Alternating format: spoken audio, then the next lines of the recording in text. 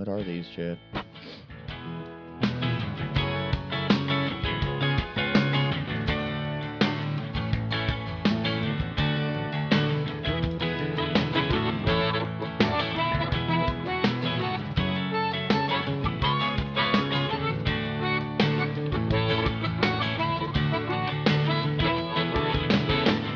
It doesn't matter what I say, as long as I sing with inflection that makes you feel like I'm there. Some inner truth of that reflection, but I've said nothing so far.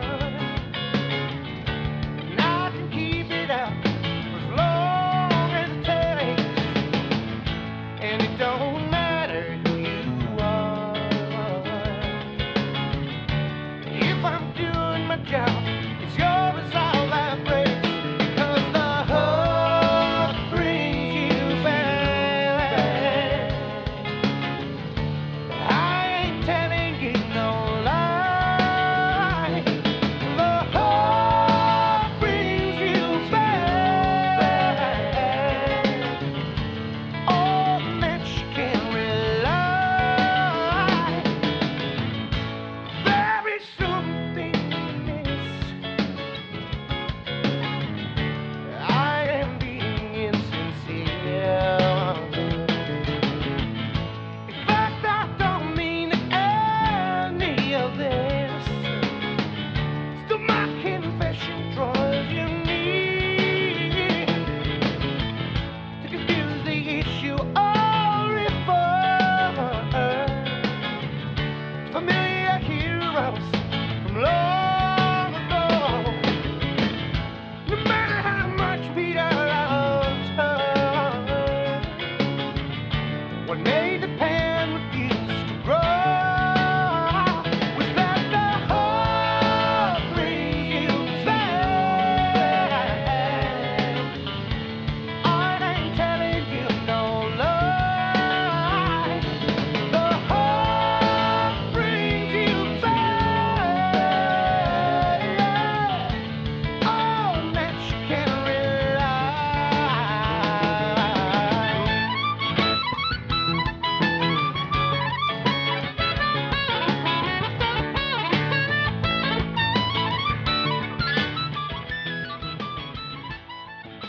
So, guys, do we think John Popper could play the harmonica like that if he was having sex in high school? You know, can he play it now as good since he is not? It almost feels like you got to be a fat guy to give that much into the singing and the harmonica. I know he's lost a lot of weight. Yo, he still plays it. He still shreds it. But I'm just saying, when he's in high school, he had all that time to dedicate to playing the harmonica, and he didn't have that time to chase some pussy around. Most of the guys who were good at they weren't the things most like that. attractive dudes. They just weren't the most. They didn't get out as much. Well, hey, and we are back for another week of SPS Fly Fishing Podcast. And hey, guys, I want to say sorry for last week. We probably turned off a lot of people that had their wives listening to the show. I'm just saying. I want to say sorry. That was a little bit of a outside the box show. Hey, Chad, that would be like, what do they call that? Domestic abuse. Don't make your wife listen to this shit. No. But so tonight, boys and girl, because I'm sure there's still one listening, open your history books. We got a real live fly fishing historian coming on the show tonight. Mr. Bill Sherer from We Tie It Fly Fishing is coming on to talk about the history of muskie on the fly. God, I can't wait to talk to this dude. Pick his brain a little bit. And we're going to mention some of our sponsors here real quick. Want to check out Predator. Oh, you're giving me the weirdest look in the world, Mark. I was expecting you to do something, and also it's just nothing. Oh, yeah. And then you're like looking at me. I'm like, check all right, out. what are we doing here? Chad ran out of air. He was harmonicking too fucking long. I know the music guy go down a little bit, but he's just staring at me. So I was doing the air harmonica. He ran out of words to say is what we meant to say. But this show brought to you by Predator Fly Gear. your Predator Fly Gear. I'll go with that one. That's a pretty good one. It's a nice I've been Predator. rocking the Sun gear right now. I got the Pursuing E-Socks, I think, on the back. The artwork's dope. I've been trying to keep this one clean so I could, look at least a little respectable sometimes. Getting down and dirty in my other one. So, and it's been helping me out keep away from the sun because it's been battering me lately. Check them out, predatorflygear.com. Tonight's show is being brought to us live from the Urban Fly Company studios. Check them out at urbanflycompany.com. Yeah, we're tied on Arex hooks. Find them at arexhooks.com. Sims Fishing. Simsfishing.com. Also, Yeti, check them out. Built for the wild. Hey, and why not fishing? Check out their app, The Dock. It's a great group of guys. And our good buddy Ryan at Queen City Guiding. Ryan Evans can give you a fun day fishing all through the season. Check him out. QC, is it Queen City Guiding spelled out? Queen City Guiding, all spelled out, .com. If you have any questions, check the notes in the show. There's a hot link to it. Did you guys, I know there was a couple weeks ago, not to go back too far, but did you guys talk about that float trip at all, about him catching that big fish right in front of that nice sign? Mm-hmm. Were you here? I wasn't here that day. I was up at camp. That's why I wasn't sure if Jace or anybody else talked about the float trip. Yeah, you hit Or on it a mentioned little it. bit with him. Where we go fishing?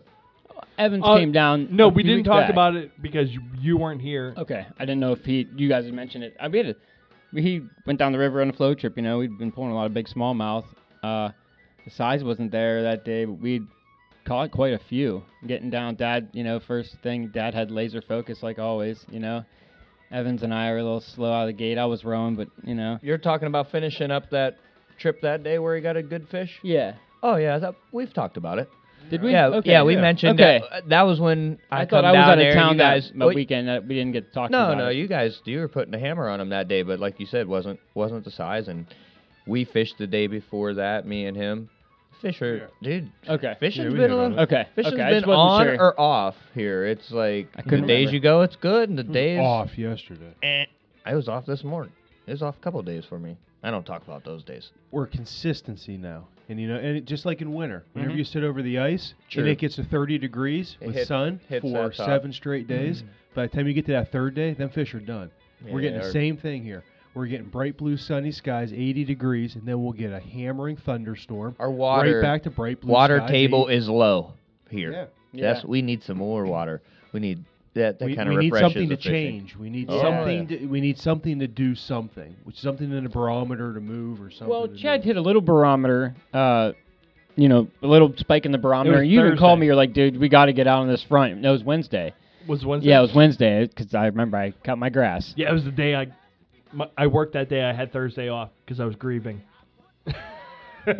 But yeah, Wednesday I got off work and we sat around the pool for like an hour, drank a couple beers, and the sky got pitch black. I said, Ashley, I have to go now. She said, why? Where you gonna go? I said, that barometer's dropping, babe. I gotta go now. I said, I don't have to work tomorrow. I might as well go and catch some fish. Okay. So I walked next door to my house, picked up my truck. I called Jay. I said, Jay, you still at the shop? He said, yeah, I'm at the shop. Why? What's up? I said, well, I'm going fishing, like right now. I'll pick you up. Oh, I can't. I got to mow grass. I got to leave in like 8 days. So he had to mow grass twice before he left, obviously. So I did. I do. he missed a freaking I epic know. day, man. Oh, I knew it was No, gonna Chad, be. you called me too. I was like, I don't think so. Meh, meh. And he was going because of a reason. I usually just go for fun. I'll tell you what. I got there, and I looked at the river. I said, man, it looks a little bit high. It did look high that day. I drove over it. It did. So I walked across the river. I said, whoa, it's moving. It's moving something fierce. About waist high there. Yeah, waist high, but pushing. Yeah. So I got the whole way across. I caught 3 fish in 3 consecutive casts.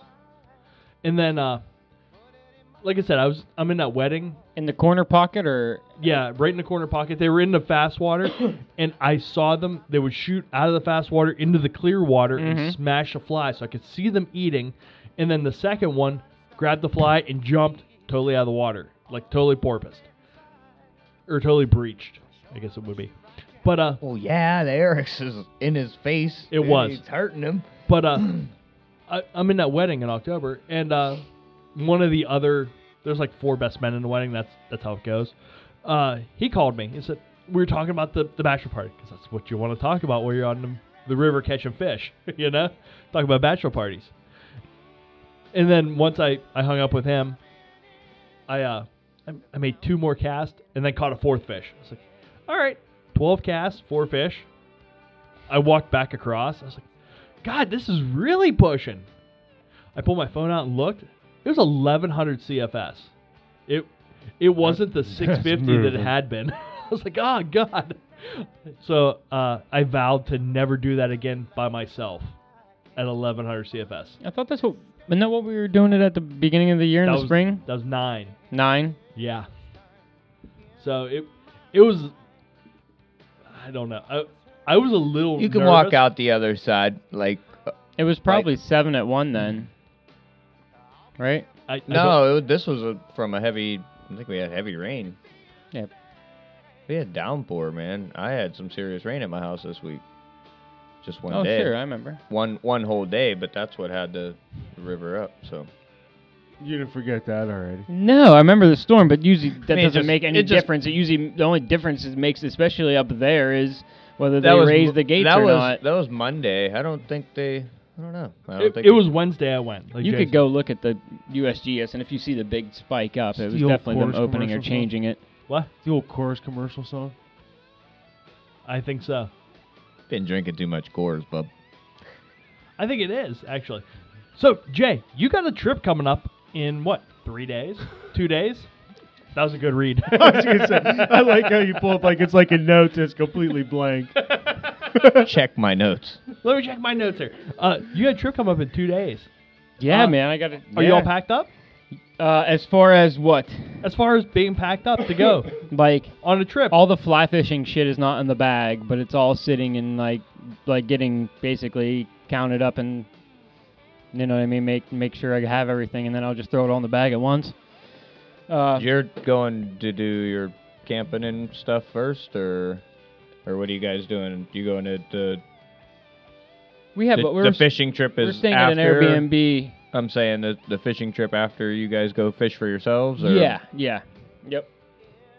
But I've been doing some research on a couple places and had talked to a couple of Mark's buddies, specifically Matt, and I talked to him when we were at fly tying night and got a little bit of, that was a while back, so I need a refresher. I wanted to pick his brain, so I texted him in the morning. It couldn't have been a minute and a half later, dude. He calls me, and he's the most enthusiastic, like, upbeat, he seemed like he wanted to make sure that I was going to have the best time fishing out there ever. So how do Mark get such good friends? I don't know.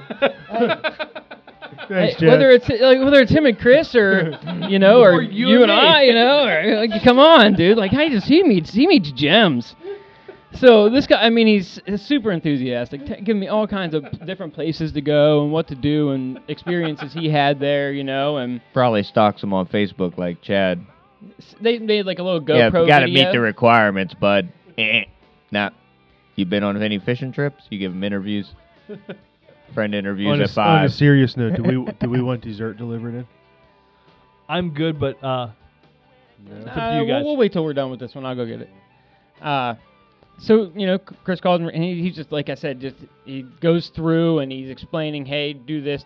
So he kind of changed my idea of what I might do, and so did a lot of these plans that we had, like for a few things like horseback riding, a few other things I think are getting all canceled out on us. So it seems like...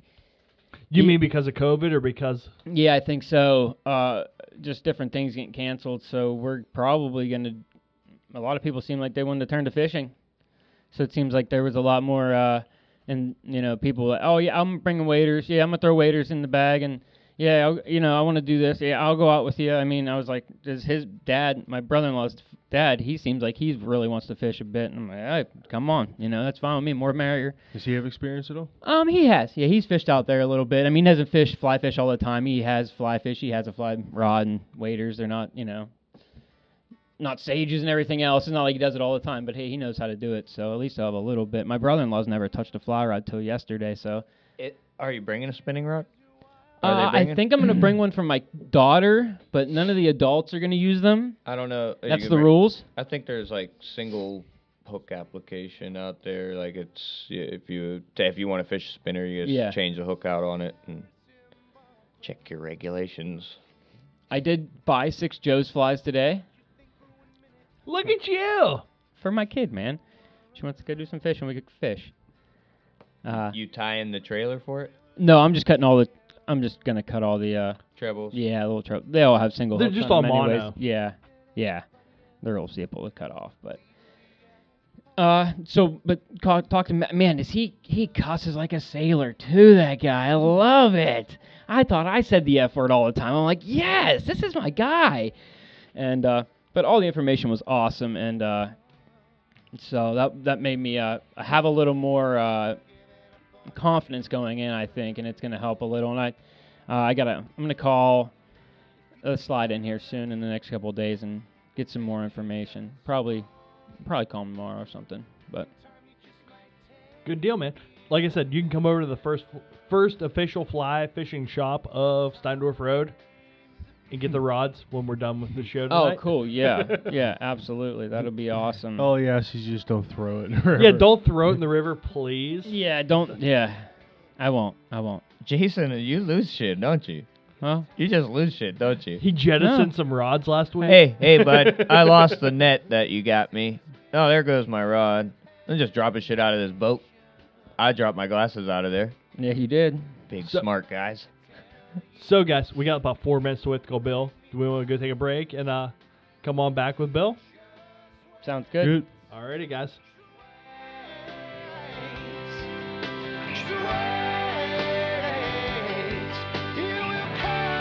Yeah, just keep track of everything lost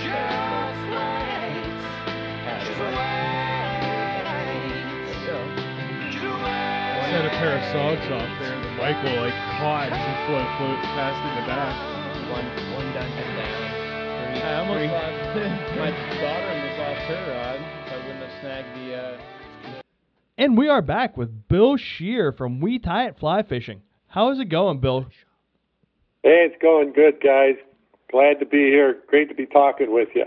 Heck yeah, man! This is a real pleasure for us because we introduced the show tonight, telling everyone to open their history books up a little bit and get ready for some muskie on the fly from back in the day, and all the way to the present. So what's Fly Shop's name again? That we're It's officially we're Bill Shearer's We Tie It Fly Shop. Gotcha. Yeah. And when did you get involved and start the fly shop, Bill? I started the shop 30 years ago after I retired. What was the fly fishing community like then? We live in a big tourist lake area, tons and tons of lakes around, and not very many cold water streams. So it was primarily warm water fishing. You know, you would talk to lots of guys, and they'd be like, yeah, I got a fly rod. I catch bluegills and crappies in the springtime with it, and then I go reel fishing. You know, and I would just roll my eyes and go, oh, man, I grew up with a fly rod in my hand. You're on the wrong side of the boat. So 30 years ago, starting a warm water fly shop, that had to have been not an easy process to get kicked off the ground, right? Oh, no, it was not.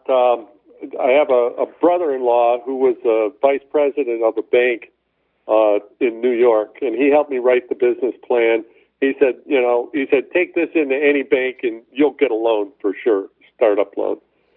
So the fourth bank I went into, the guy just, the guy says to me, he says, I don't know. I said, tell you what, don't give me an answer right now. Why don't you just ask everybody you talk to in the next week if they fly fish? A week later, he calls me up. He says, you got the loan. So the clientele was really a built-in base back then.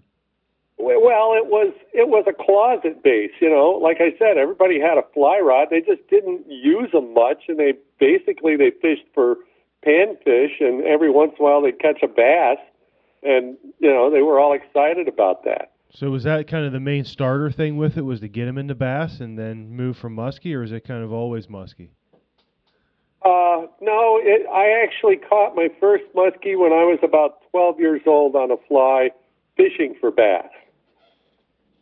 And that pretty much took care of it for me. And did you immediately move on to bigger flies and keep trying to chase that dragon? Well, yeah, but it was a real process. I mean, you couldn't buy a 10-weight rod anywhere. 8-weight was about it. And, it took me about 20 minutes of throwing my first creation to figure out that I didn't want to throw it on an 8-weight. And growing up here in the muskie capital of the world, it's, everybody fishes muskies. You catch muskies on Snoopy poles up here. It just happens. They're here. So the St. Croix Rod Factory wasn't too far from me. I got a hold of them, and they made me a blank. They weren't making rods, 10-weight rods, but they made me a blank. And, it kind of started there and moved forward from that. My first fly was nothing more than some fish hair on a hook. And, I didn't know anything other than the fact that muskie would eat a bass bug. So, I started experimenting. I had a lake not too far from me that was kind of hard to get into. It had public land on it, but no public boat landing.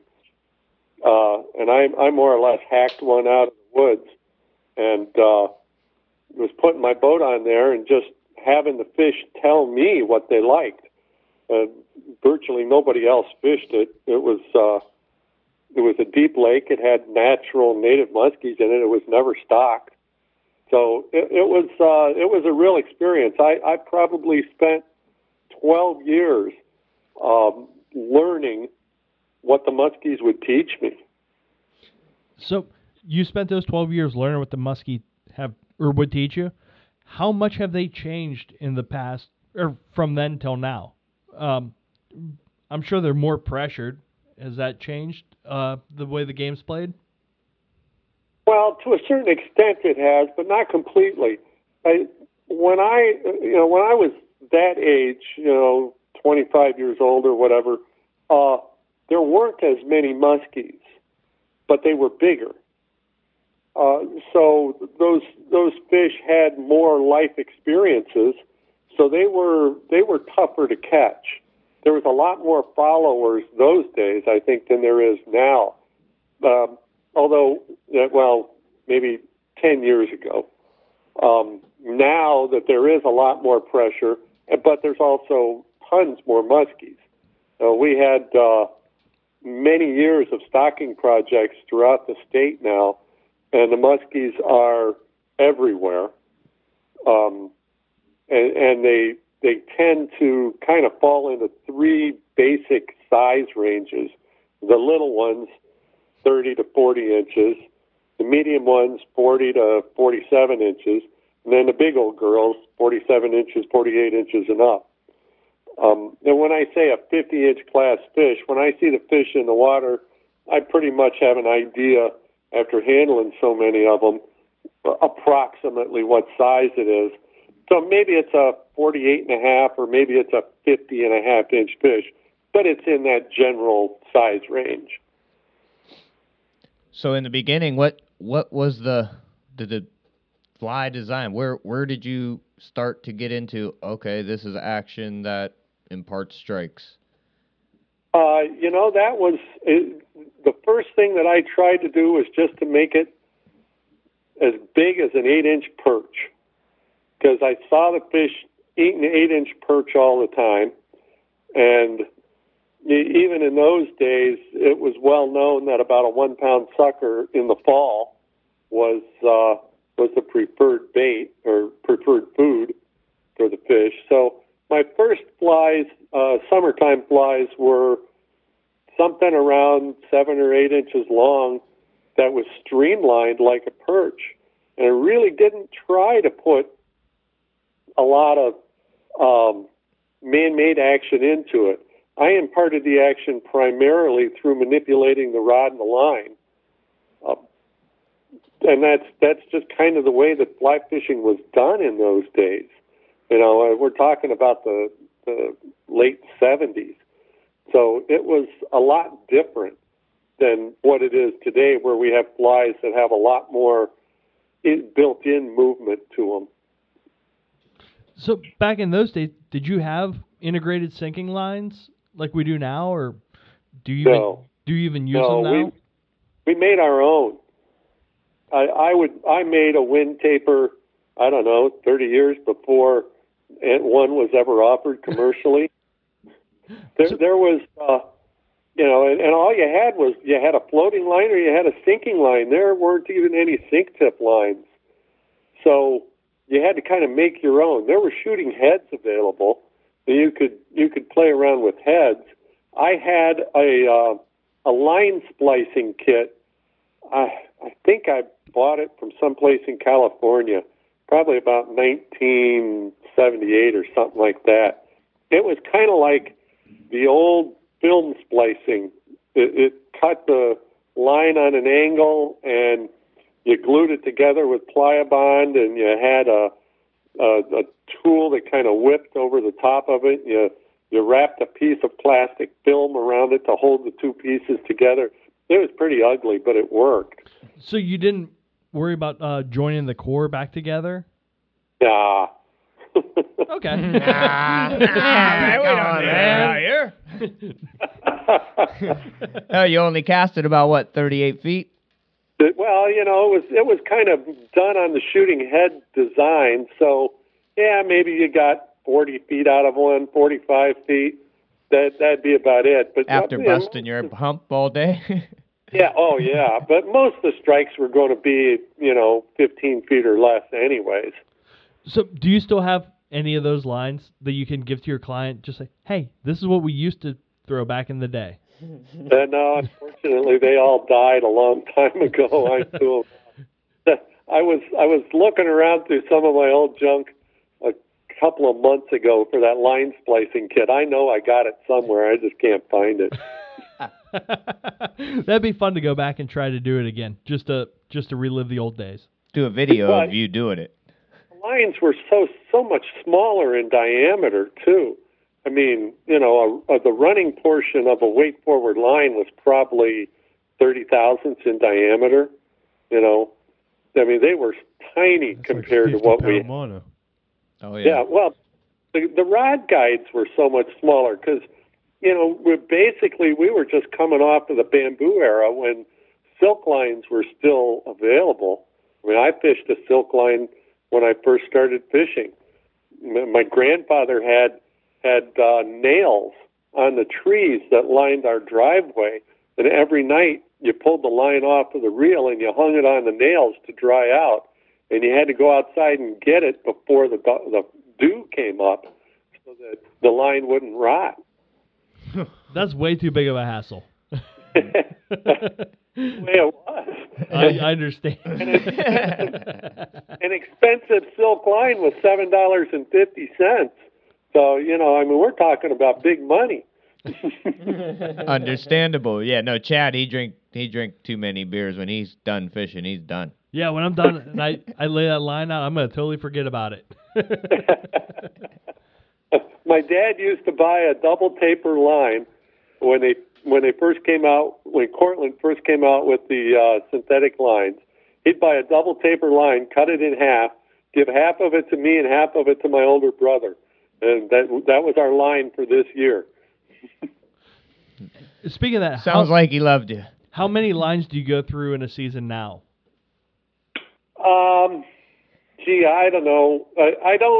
I don't really use up a line in a season. I can usually get 2 to 3 years out of a line.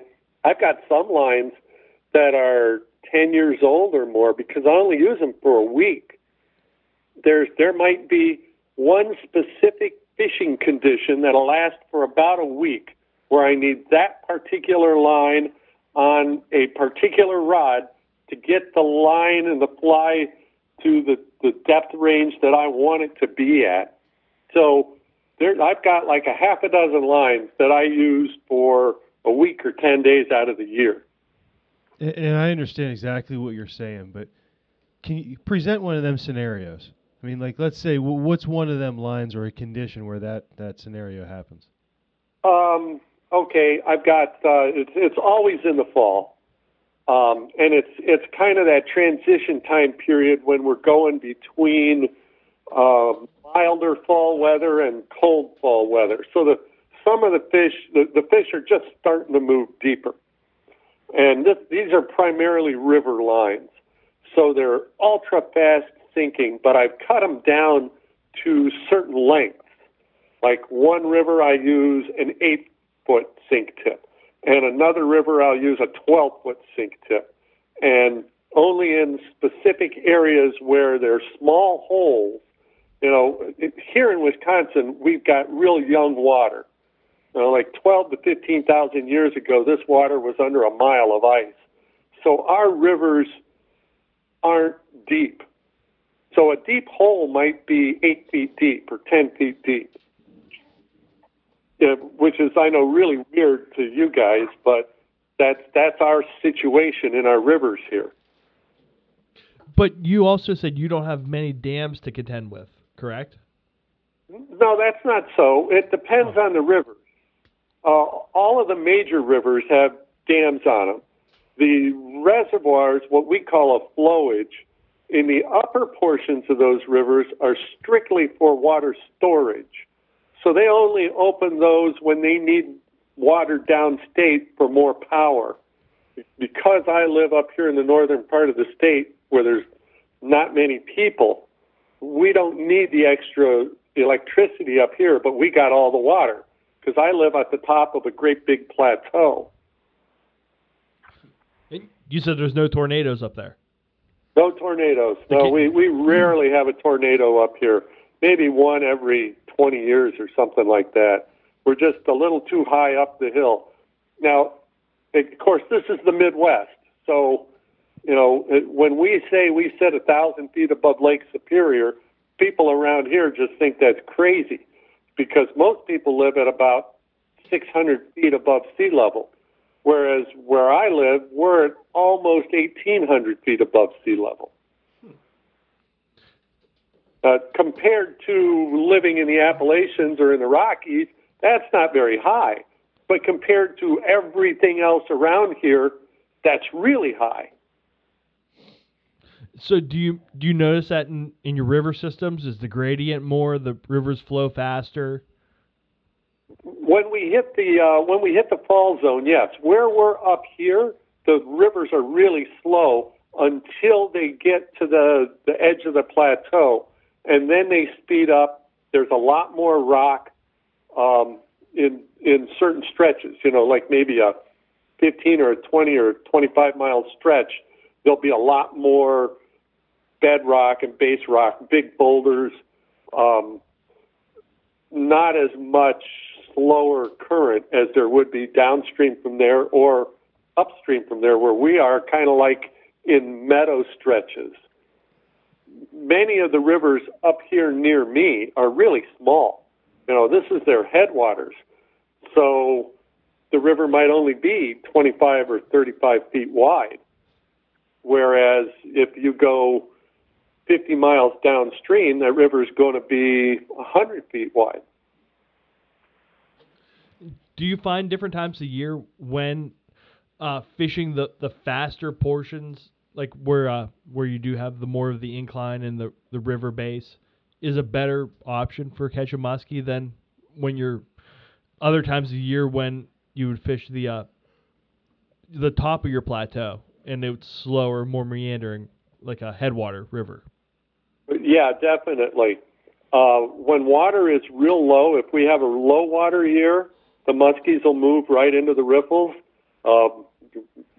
One of them that we saw just this last week was laying right at the bottom end of a riffle just before it dropped into a pool, and then that was a 50-inch class fish, and it was laying right up in the rocks.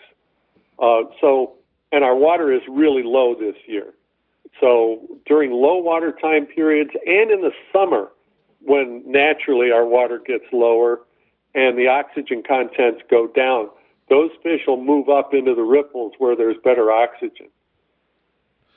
So that time of year, what's your tactic to catch them? Are you still drifting? Or you walking, wading, and high stick nymphing them? What?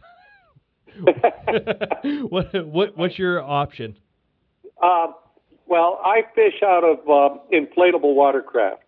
I build pontoon rafts, so I can really and the pilot portion of my personal raft has no floor. Now, I'm a big guy. I used to be 6'6", but at my age, I'm not 6'6" anymore. Gravity still works. But I'm still 6'5". So I can walk my raft through those ripples. Doesn't matter how fast the river's going. I'm a big enough, strong enough guy that I can walk the raft through it. As long as my feet can hit the bottom, I can walk the raft. So I can go down those rapids and ripples rather slowly. And I can pick apart those places where I know the muskies tend to hang out.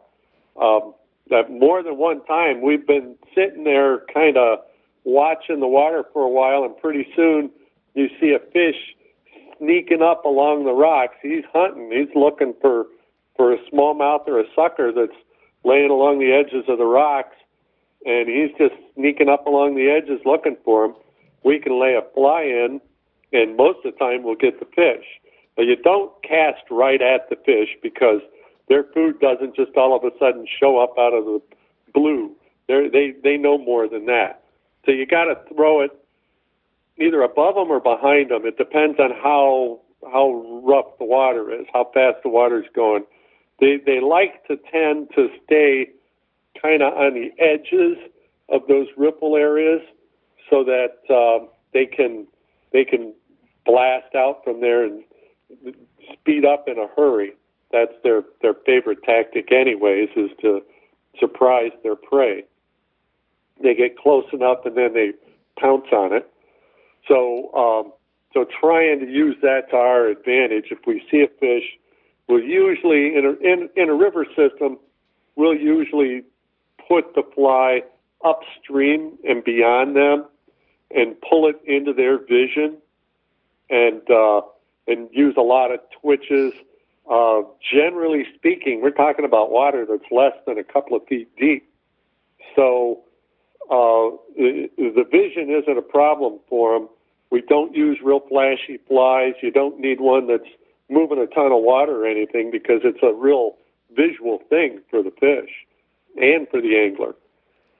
Do you feel like even a fast retrieve makes them fish have to make a movement toward the fly and have to make that split-second decision?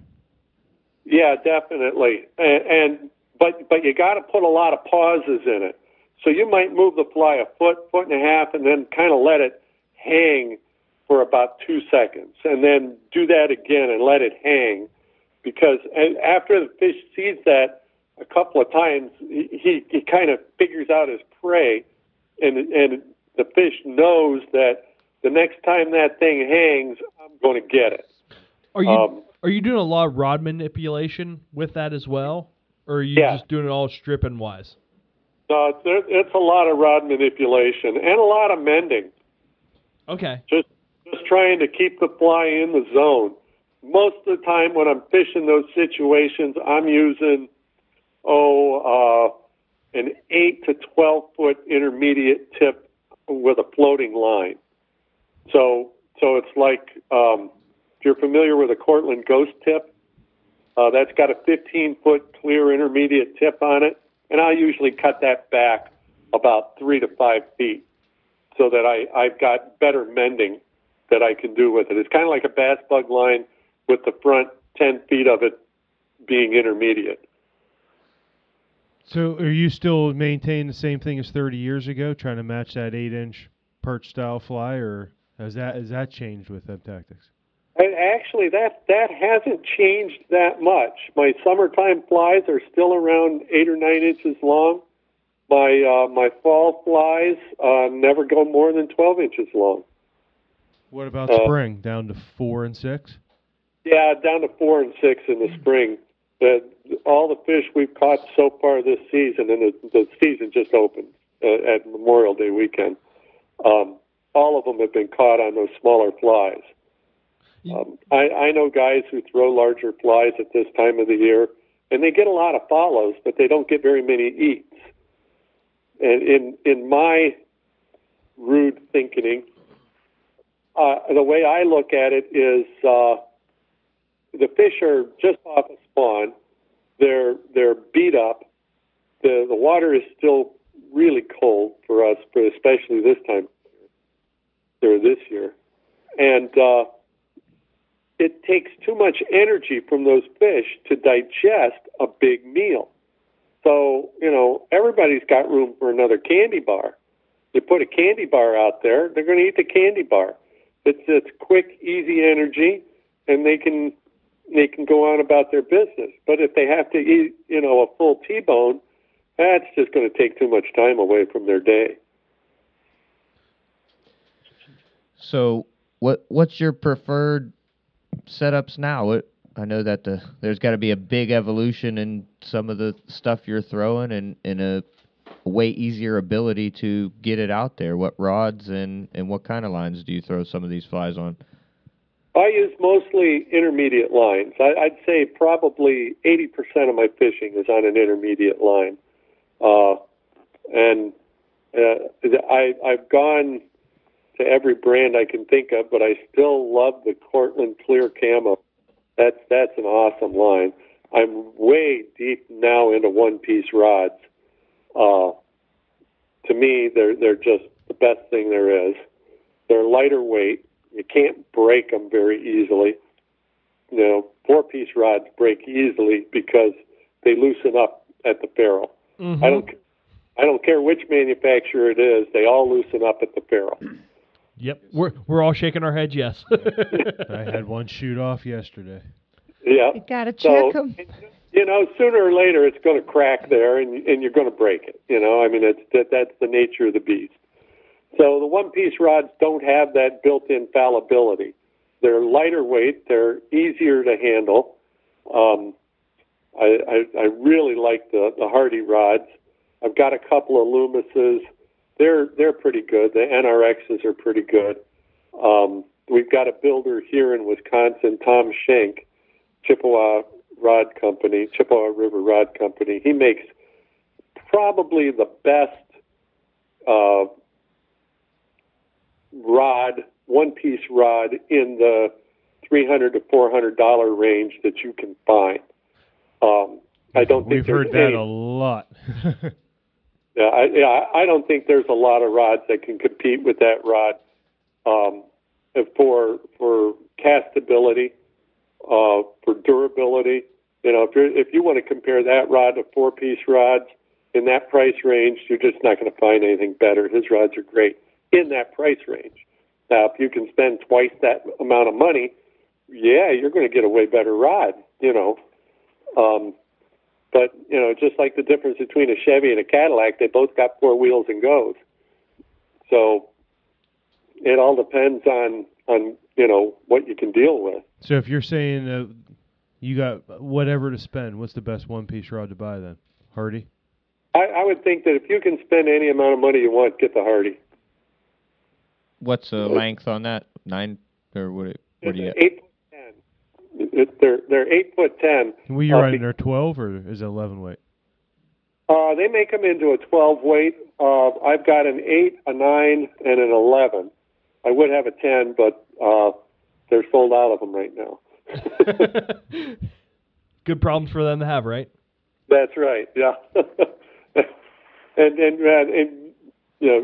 you guys may or may not know, there's a lot of equipment this year that's just not available, or they're running out of it because of the COVID thing and all this shipping problems that everybody's having all over the world. They're just not able to get some stuff. I can't get 9-foot 4X leaders right now, which is crazy. Have you found that people are buying more because people aren't working as much? For a while they were.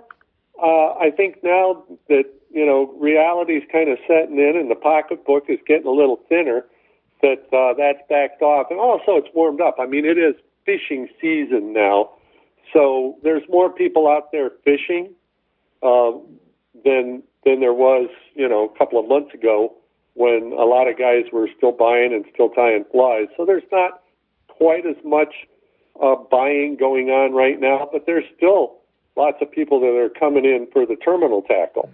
They need leaders, they need tippet, they need wire, they need flies. I had one guy, poor guy, I felt so sorry for him.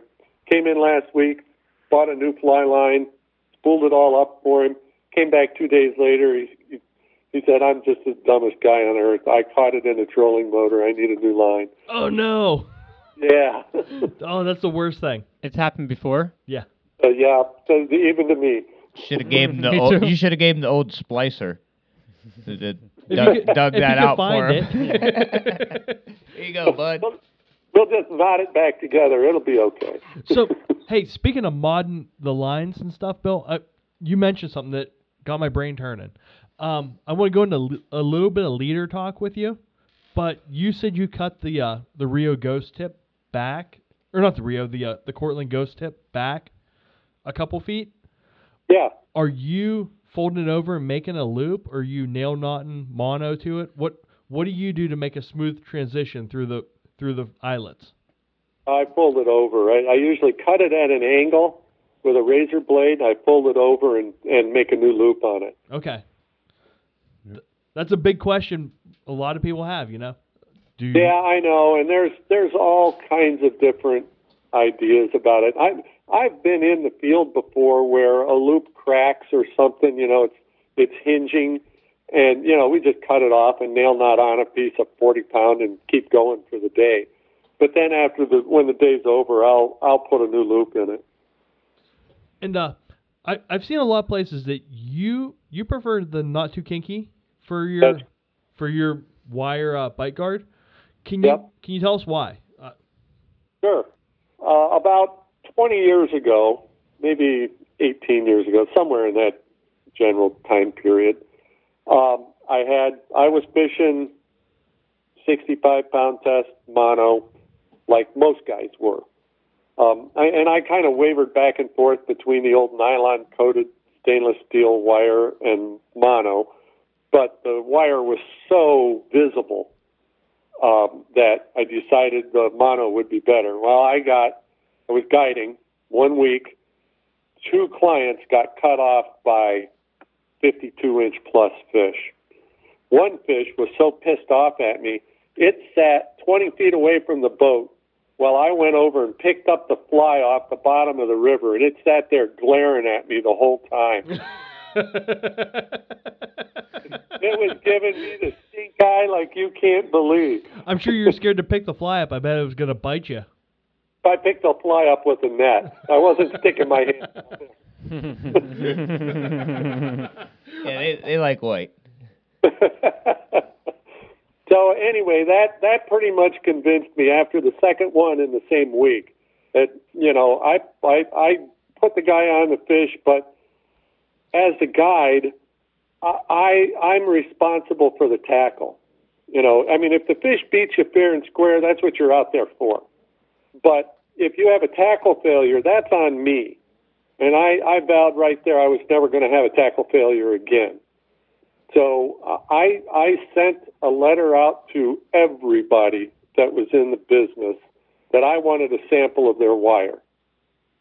And Not Too Kinky was not available then, but American Fishing Wire had the titanium wire. It was brand new. So I started out using the American Fishing Wire titanium, but in the wintertime I used to guide in Florida. I've got a Coast Guard master's license. So when I was guiding down there, guys would hire me sometimes just to be on the boat. I didn't have to do anything. I was just the guy with the license. But, heck yeah, that's the guy to be. Yeah, exactly. I got paid. All I had to do was sit there, Watch people catch fish. Exactly. Yeah, it was easy. I didn't even have to steer the thing. I just sat there and drank beer. Yep, you didn't smell like bait at the end of the day? I didn't even feel guilty about it. But anyway, so I would see what they were doing, and they started after, I don't know what year it was, 1980 something. They came out with this not too kinky stuff that this engineer who got laid off from NASA started making this nickel titanium wire. And they were catching wahoo and kingfish on it. I'm like, well, crap, if they can catch wahoo and kingfish, I can catch muskies on it. So I started using that, and I love the fact that it stretches a little bit. It's forgiving, whereas the regular titanium stuff wasn't that forgiving. It just broke. So that's why I started using the not too kinky. You know, the 35-pound test is about the diameter of 0x. The fish don't even see it.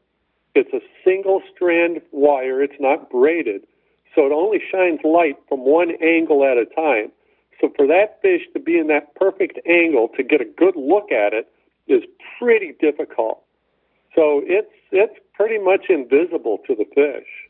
Are you tying a snap to that, or are you doing haywire twist to every fly? I gave up on snaps about the same time I gave up on the mono.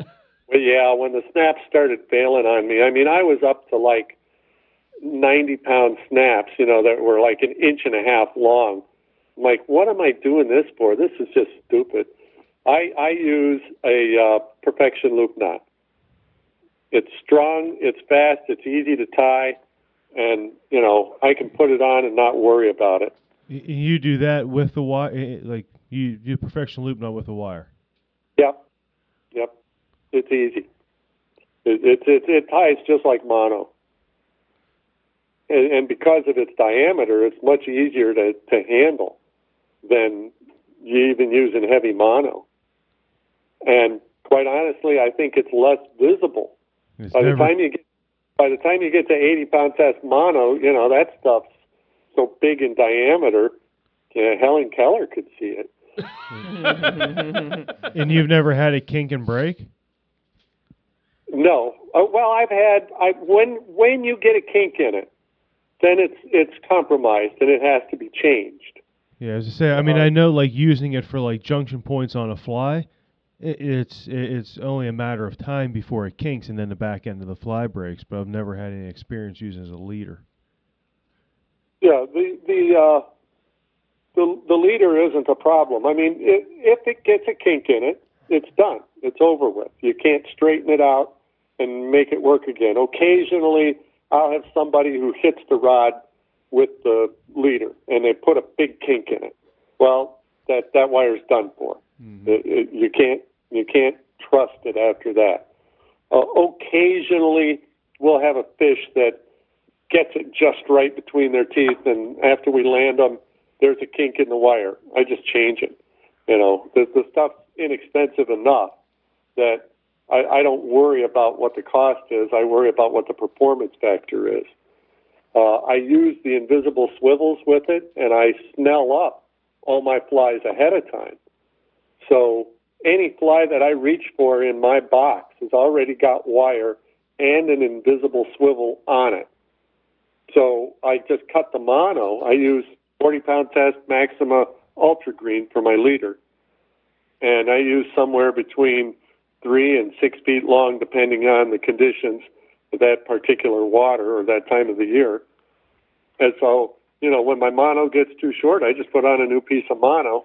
My fly is already tied to my wire with the swivel on it, so it's easy. I just tie a improved clinch and I'm good to go. So if you're snelling every fly, are you tying the flies on like the Gamakatsu octopus with the upturned eye? No, I use Daiichi 2461s. It's a long shank hook, so I can build more fly onto the hook shank. With my shanked flies, I can put that. I like to keep the hook in the middle third of the fly. If I can keep that hook point somewhere in the middle third of the fly, I'm not going to miss very many fish, unless you trout set them. And I can't help you with that. Oh, that's me all the way. I do that all the freaking time. Trout set logs. I trout set I got a trout. cure. I trout set muskie. I trout set them all. I got a cure for that. I've been working on this device. What is it? It ties around your thigh, and then it goes around the rod. So when you lift up the rod and you trout set, you throw yourself in the water. It really shortens the You just pick your own leg up and jump in. I need that bad. So, speaking of trout setting and setting, when a fish comes to the side of the boat and you're doing your boat side maneuvers and it eats, what's the preferred setting technique for that? Because you can't really strip set boat side. Yeah, you can. If you You only got have, to remember how the fish eats. When the fly disappears, you can't set the hook. You got to wait for the fish to turn. So I just let the line slide through my hand about 3 to 5 feet. When a fish starts moving away from me, I got the rod tip pointed right at them. I just cross their eyes with the hook set. They're done for. oh, you have way more willpower than me. Well, I've Ice in the blown veins. millions of them. That's why you're the guide and I'm the rookie, right? Yeah, I've blown a lot of them trying to learn that technique. And I usually screw up the first one of the year, too. That's protocol, man. Don't worry about it. Everybody does it. So speaking of the guide and the rookie, how often do you get guys that are fairly successful in their own personal area to come up and be guided by you? Oh, quite a few. And does that make your day harder or easier? Oh, if they can cast, it makes my day easier. Are you kidding me? I'm a big proponent of accuracy. If you can put that fly 6 inches from the bank, and that fish is sitting on the bank, he's going to eat it. But if the fly lands 3 feet from the bank, he might eat it. I want that fish to react to that fly when it hits the water, because that's an eat. That's not a look. That's an eat. So, to me, being as accurate as you possibly can be. If I say put it, right there on the tip of that log, I mean right there on the tip of that log. I don't mean 2 feet from the tip of the log, because that fish might be hanging 2 feet back under that log, and he needs his acceleration time to get to the tip of the log. Okay. I mean, like I said, I have a lot of bad habits. Casting isn't one of them. We can do that. Cool. He's just joking with you.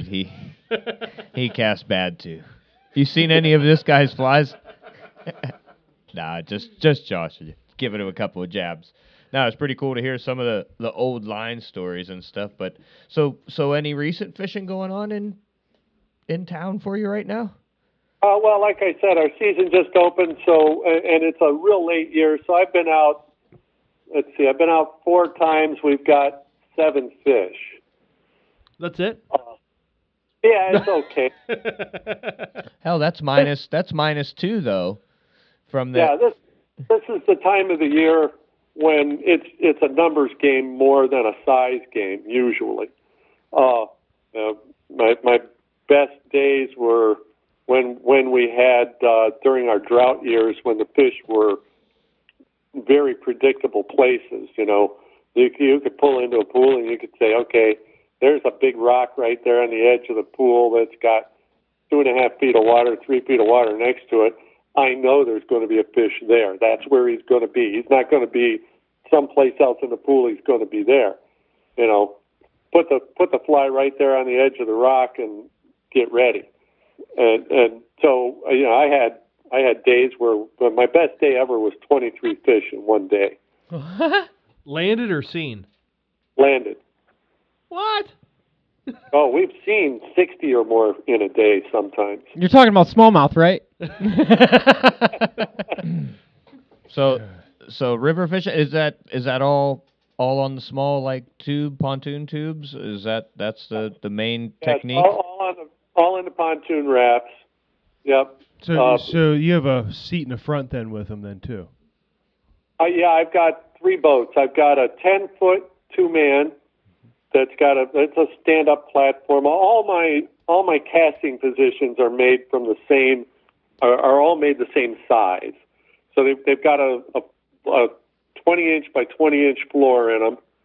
They've got a lean bar, a stripping basket in front of them, and that's set back from the rocker turn up of the pontoons about 6 inches. So it's a real stable platform to stand on. I experimented with some larger sizes. What I found was if I made a 24-inch long platform, 20 inches wide or 22 inches wide, everybody stood on their line. There was too much room. They dropped the line right down at their feet, and they stood on the line. So when I made it smaller, they hit the stripping basket. Hey, there you go. Yeah, that's just human fallibility. So, when you take people guiding, do they always wear waders? No. Okay, No, so do you find guys they, do you find guys in bare feet don't step on their line as much?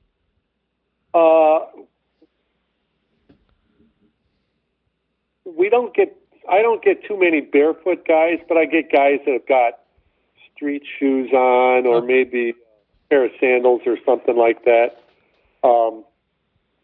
I've got rubber mats down on the floor, so it could be comfortable for them. But for saltwater fishing, yes. Definitely guys that went barefoot didn't step on their line as much, or at least they could feel the line when it was under their foot and they picked their foot up. Yeah, that's a big thing. My favorite way to fish is barefoot. So it's His favorite wine's barefoot too.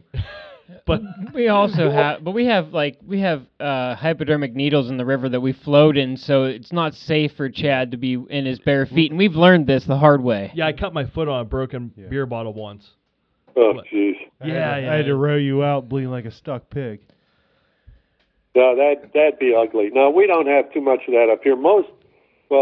All of the rivers in the state and national forest up here, you can't have glass. So that eliminates that problem. Yeah, we don't do that in Ohio and PA. There's no rules on stuff like that. There's bicycles in our river and everything. But but the other boats you were talking, you said you had one that was a 2-man. Do you have any that you could fish 3 guys out of? Yeah, I've got a 2-man 10-footer. I've got a 2-man 12-footer, and then I've got a 3-man 14-footer. Now that's the one I don't know about you, Bill, but I love having 2 guys casting while I'm rowing. You know, I like having more baits in the water. There's no doubt about it. Absolutely. That and there's more people to heckle while you're rowing. You can make fun of the guy in the back and the front. Oh yeah. Yeah, that's how we roll. Before I opened the shop, I was in the school bus business for about 20 years, so I have eyes in the back of my head. So, have you dabbled in any of the 2-handed musky fishing now? With the water hauling? I'm not a big fan of that. I think that's too slow of a hook set. You gotta these fish have attack speeds of up to 70 miles an hour, and if you miss that, you missed it. There's no second chance. So I'm not a big fan of the 2-handed rods. I just don't think in our water they just really don't have much of a place. I know a few guys that have played around with them up here, but basically that's what they've done is they've played around with them and they haven't stuck with them just because of the conditions that we fish. And Bill, you to get back to your boats for just a second, you do sell those on your website, right? Correct. Yep. Okay. Just yeah. They're tough boats. There are no welds in my boats because a raft has to flex a lot. Tell me the last time you saw a raft that was broken that wasn't broken at the weld for an aluminum frame.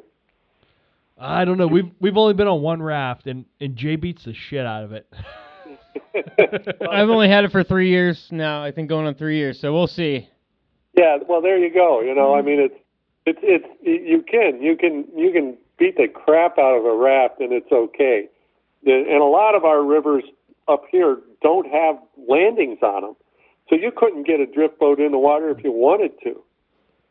And many of the smaller rivers have so many rocks and logs and everything in them, you couldn't float down them with a drift boat. I got one of the guys who works for me. He's got a 2-man raft, and he also has one of those little hide drifters, that little 12-foot hide.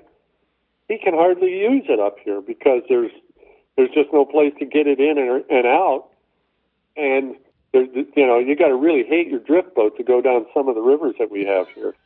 So what are the weights on the sizes of the rafts or the pontoons? The 10-footer is under 100 pounds.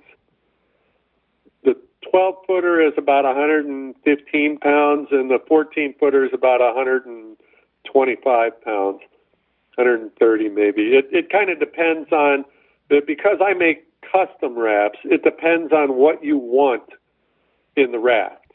Like I had a guy ordered one this year. He wanted a solid floor across the whole thing.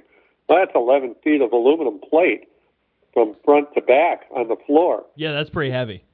Yeah, that adds a lot of weight. So his boat ended up being about 160 pounds, but, I can build it. If that's what he wanted, yeah, no problem. That's still lighter than my 15-foot drift boat. What's that? I said that's still lighter than my 15-foot drift boat. Oh, yeah, by far. He got rid of a Stealthcraft 16-footer to get this raft. And he said, I don't care what you say. This is so much easier to handle than the Stealthcraft. It's not even funny. And oar-wise, what are you looking on oars on? Let's just use the 12-foot two-person as a baseline. What are you looking oar-wise? You looking 9-foot oars? No. 7.5 to 8 foot is fine. The boat is about 56 inches wide. Oarlock to oarlock, or outside of the pontoon to outside of the pontoon. So you really don't need a 9-foot oar. Plus, there's a lot of rivers. If you got a 9-foot oar, you're not rowing down that thing. All you're doing is bouncing off side to side. Yeah. That's like I said, my drift boat has 9-foot oars. Jay's has. Couldn't even tell you. Have no idea. They're It Sawyers. It has 2 oars. I think Jay's has 2 of them. I would guess Jay's oars. Except for when I drop one out. 8 foot. 8. Yeah, I was going to say 8. So. Well, and drift boats are a lot wider, so they ride higher, so you need longer oars in a drift boat. I mean, that just kind of goes with the territory. They're higher off the water. You've got more angle on the oar to get it down there. If you like me, I like to have my hands, the ends of my oars, within an inch of each other. Yeah. Mine's a Mackenzie style, so I have super high walls on my drift boat, and to keep them close, I have to have longer oars. Absolutely. Whereas in the raft, I mean, my 10-foot, I've got 7.5-foot oars in them, and sometimes I think they're too long, But that's, those pontoons are small. They're only 10 foot. I like the 10-footer for the smaller rivers if they're not too fast, because there's not as much surface area on that 10-foot pontoon. It tends to slide more. That's why I like the 12-footer the best. Do you use 15-inch or 18-inch tubes? The 12-footer has 20-inch tubes, and the 10-footer has 16-inch tubes. And did you have a fab background before you started making these rafts? Because this is pretty cool. Yeah, I was an engineer for GM before I got into the school bus business. Okay. I went from GM to International Truck Chassis Division, and then from there I got into running a school bus company. And then after I retired from the school bus company, then I started the fly shop. I'm a former state council chairman for Wisconsin Trout Unlimited. I sat on the board of directors of the FFF for about 10 or 12 years. So, yeah, I paid my dues for the Fly Fishing Society. Absolutely. We salute you, sir. So back to the shop. What do you offer? Do people come in there for a guided trip? Are you selling flies like starter kits, materials? What's the Yeah, go there? We're a full service fly shop. We've got everything. I'm a big materials hound. I'm one of the old original FFF, what they used to call the master fly tires. There was 140. I think there was 142 of us, and there's about 38 of us left alive. So, and I was one of the youngest. So guys like Polly Rossborough, Royce Dam, Chris Helm, all those guys were personal friends of mine. And I learned a lot about fly tying from those guys. Lefty Craig gave me Lee Wolf gave me my first formal fly casting lessons, and then about 20 years after that, Lefty taught me to throw a big rod. Did you ever meet Joan? Did she show you how to cast a rod? Oh yeah, we did an advertising campaign for Catch and Release here in Wisconsin with Joan. Oh, gee whiz, probably about 25 years ago, 30 years ago now. But yeah, it was a lot of fun. Although I have to admit that I'm not a fan of that casting style. What, Joan style? Yeah, I'm more of a lefty guy. Okay. And I'm left-handed, so that automatically makes me weird anyway. So. So did you have people to teach you how to cast left-handed? No, I never had anybody who could teach me to cast left-handed. Okay. My son's left-handed. That's the only reason I'm asking. Yeah, I had to learn to cast right-handed and then flip that around in my head. But oddly enough, I come from a large family, and I'm the only one for 4 generations. Whoa! Crap. Oh gosh. Okay. We're still here. So good. It's probably going to do it again. That's my credit card machine finishing out for the day. Oh, that's okay. But you come from a big family? Yeah, I come from a big family. I'm the only one for 4 generations who's left-handed. I always said it was the milkman. My mom said, no, it wasn't. She said, what do you know? But, so, yeah, I can't even bat left-handed. I don't know how. Because everybody that I dealt with was right-handed. So even though I'm left-handed, I don't know how to bat left-handed. I tried to teach my son the other day to tie a fly. We were tying a fly, and he was sitting across from me, and he's left-handed, so his vise and my vise were facing the same directions. Yeah. But it was so weird to, like, I would have to come around the bar and, like, wrap Backwards to me to show him what to do. And it was very weird. I was having a hard time teaching him how to do it. I tie right-handed. But to me, anybody can teach their stupid hand to go in circles. But manipulating the material is more important. To hold it so it doesn't spin around on the hook or to position it properly, you need your smart hand for that.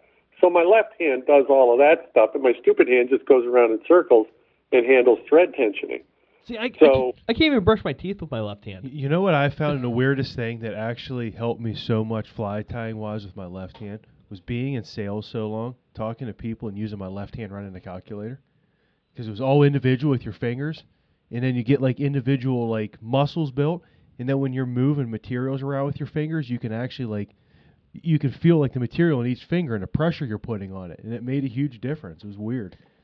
Mark's ambidextrous. He just figured it out. I use a computer mouse with my right hand. I mean, I draw with my right hand with the computer mouse. My older brother, who's right-handed, is a producer for CBS. He uses a mouse with his left hand. What? So, yeah. I mean, it's really funny. He's only about a year older than me, and I wear out my right hand glove before I wear out my left hand. And he's just the opposite. He wears out a left-hand glove before he wears out a right-hand glove. So every 6 months, we put the worn-out gloves in the mail and send them to each other. Brothers. That's awesome. That's like brotherly love. Yeah, and then the next 6 months we send the good gloves. So at the end of the year, we always got several pairs of gloves that are good. They don't look right, so they're different colors, but they. That's all that matters at the end of the day. Yeah. So speaking of, it's just like when I'm out on the river. I always tell people, I never had a fish yet that complained about the way I dressed or how I looked. speaking of gloves, how late into the season is your season? Like how deep into the winter or fall time does it go? Our season ends November 30th. And how often do you get to November 30th before everything ices over? For the past 4 years, we haven't made it there. So if anyone books a trip with you later in the season, they have to worry about dressing for the weather. Oh yeah, big time. Once you get to the middle of October, you better be dressing like an Eskimo. I always bring Mr. Heater in the boat with me.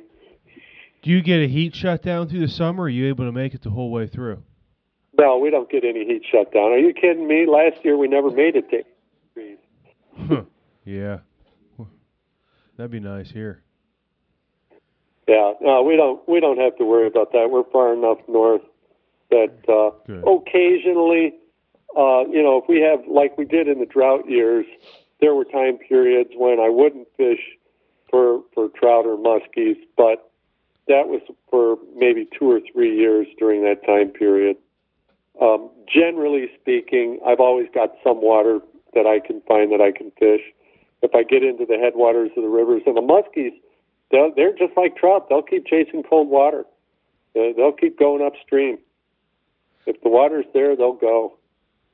And you told me you had a handful of different floats that you can do throughout a season, right? I've got about 70 different floats that I can do throughout the season. So how often or how long do you break each float between doing it again? I will never fish the same piece of water more than once a week. Even if it's producing for you, even if you move, let's say you move 7 fish but didn't stick any of them, you won't go back. Matter. You won't go back to the next day. Try to hook I one won't of them go back. Nope, I won't go back. I don't want them to know me. You just want to know them. I don't want to be their friend. You just want them to eat when you're there, right? When you That's right. When I show up, it better happen. That's kind of like hunting for sure. When most of these fish, because I've been doing this for so long, I've known these fish since they were 18 inches long. Since Pete was a pup. Literally brought them up in their rivers. I protect them a lot. I make sure that nobody's mistreating them as much as possible. A lot of these places that I go, I may be the only one who goes there. That's what I was going to ask you. Like, so if you decide not to go somewhere the next day, or like how you're fishing it, your spots, do you find that if you weren't there the next day, would somebody else be there? Well, I was going to ask you, and obviously the answer is no. Usually not. I would say there's the 4th of July week is probably the only time of the year when some of these rivers get fished by somebody else, just because there's more people around, or that happens to be a river that they fished with their dad, 30 years ago. So they go back there, they float it with a kayak, and they do it one day out of the year. That's not enough pressure to worry about. And we didn't really talk about it. Where is We Tie It Fly Shop? And We're in Boulder Junction, Wisconsin. So if you looked at the state of Wisconsin and you drew a line right straight up the middle of it, it would be all the way at the very top of that line would be Boulder Junction. That's as far north as you can go in the state. I'm about 5 miles from the Upper Peninsula of Michigan. And you said that's the muskie capital of Wisconsin. Our registered trademark with the town of Boulder Junction with the federal government is the muskie capital of the world. Of the world. The world champions of the world. Muskie capital of the world. We got a town like that in Ohio, walleye capital of the world. So it could be the fishing town USA is like somewhere up New York, Burt, or somewhere up by there. If they have to say, do you know, per capita per mile of muskie? They don't in Wisconsin. They do not test any of the rivers for muskies. They only do lakes. What would you have to estimate? How many fish you think are per mile there? Well, it's different because a lot of these rivers are associated with a reservoir downstream. So on one year, like this year, because we had such cold weather for so long, we didn't get as many fish migrating up the rivers as we normally would. And that includes our smallmouth, too, and even the walleyes. We didn't get as good a fish migration as we normally would. So we're not going to have as many fish in those kinds of rivers. In natural rivers, how many fish per mile? Because the fish are seasonal, they move up and down the rivers depending on the time of the year. I think it's just about impossible to estimate. Are there more muskie in Boulder Junction than people? Oh my gosh, yes. Sounds like That sounds like the town I want to live in. There's probably more muskies in the lake right across the street than there are of all the people in Boulder. Awesome. You know, a quick question on something that we didn't get into yet is you talked about your fly style and everything like that, but we didn't talk about color. Is that perch fly? Is it fire tagger? And are the suckers? I mean, are they that, or do you find any other colors that tend to catch more fish for you? I would say that perch early in the season, and then fire tiger through most of the summer, and then once we get to about the third week of September or so, depending on temperature, it'll go over to sucker. And we have a fish here called a red horse also. Mm-hmm.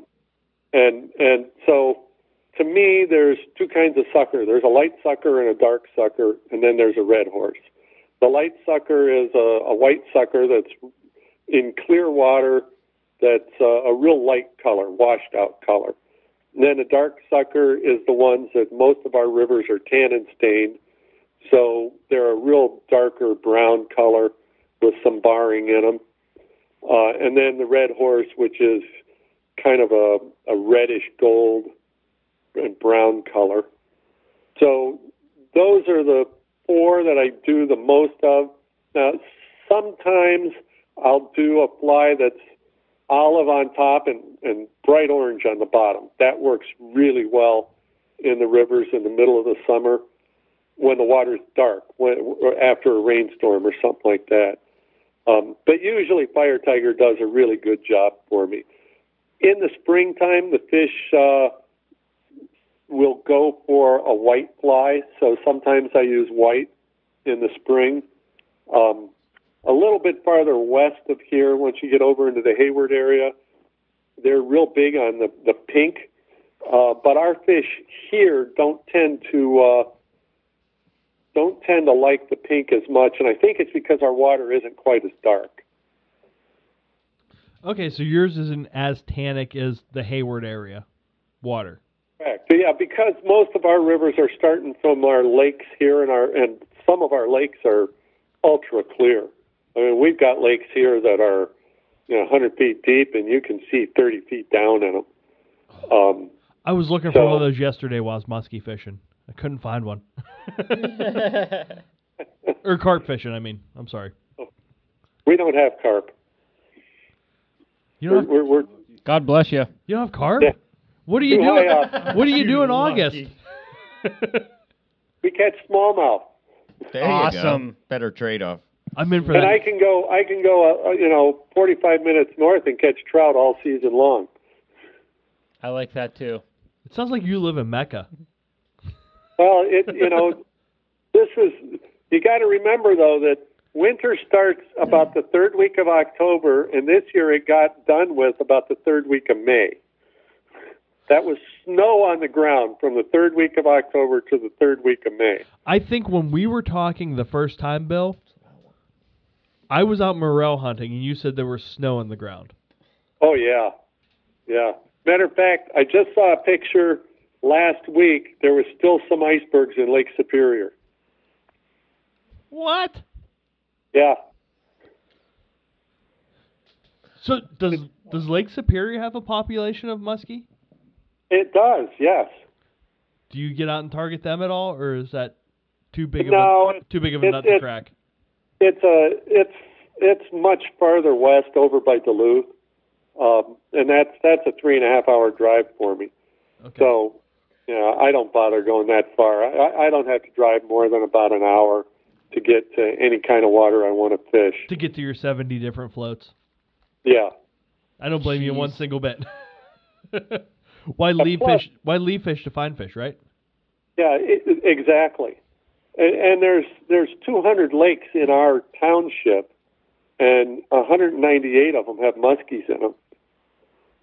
So what about those other two? What went wrong with them? They're bog lakes that are high acidic content and seepage lakes. So they're too small to have muskies in them, and they don't have creeks or anything running through them. If it's got a creek running through it, it's going to have a muskie in it, at least a few. Awesome. That's what they do, man. They Yep. spread out. Blow up the watershed all the way to the top. There's no doubt about it. Mark, this is where you should go. I know. There's a few rivers that I fish that you can put in one location, start catching brook trout, float down in and catch browns. A little bit farther down, you'll get smallmouths and walleyes, pick up a couple of pike, and on the right day, you might get a muskie or two before you get to the landing. So the only not wild fish would be not native fish would be the brown. That's correct. Yeah, that sounds awesome. Yes, Yeah. sir. That sounds like our kind of day. Mm-hmm. Yeah, we really brook trout is king here for our trout. So I have a lot of guys who come to get that 15 to 20 inch brookie. That's a wild. Whoa. Fuck yeah. Our Sorry. big brookies for us are like 7. So that's amazing. Yeah, I know where you guys are fishing, and that it is what it is. But Yeah. Last year the biggest one we landed was 20, and we missed one that I thought was 22. Whoa. How you catching And those them? are in streams. Those are stream fish. Those are not in lakes. I was going to say, is that a lake fish? That's what I was just about to ask. Wow. What are you throwing for them? Most of the time, you're talking Uper fish, so these things aren't real well educated. Most of them didn't graduate from 8th grade. So kind of like Uper people. I was gonna ask. I was gonna ask mice, but God, they're hay. out there. Hey.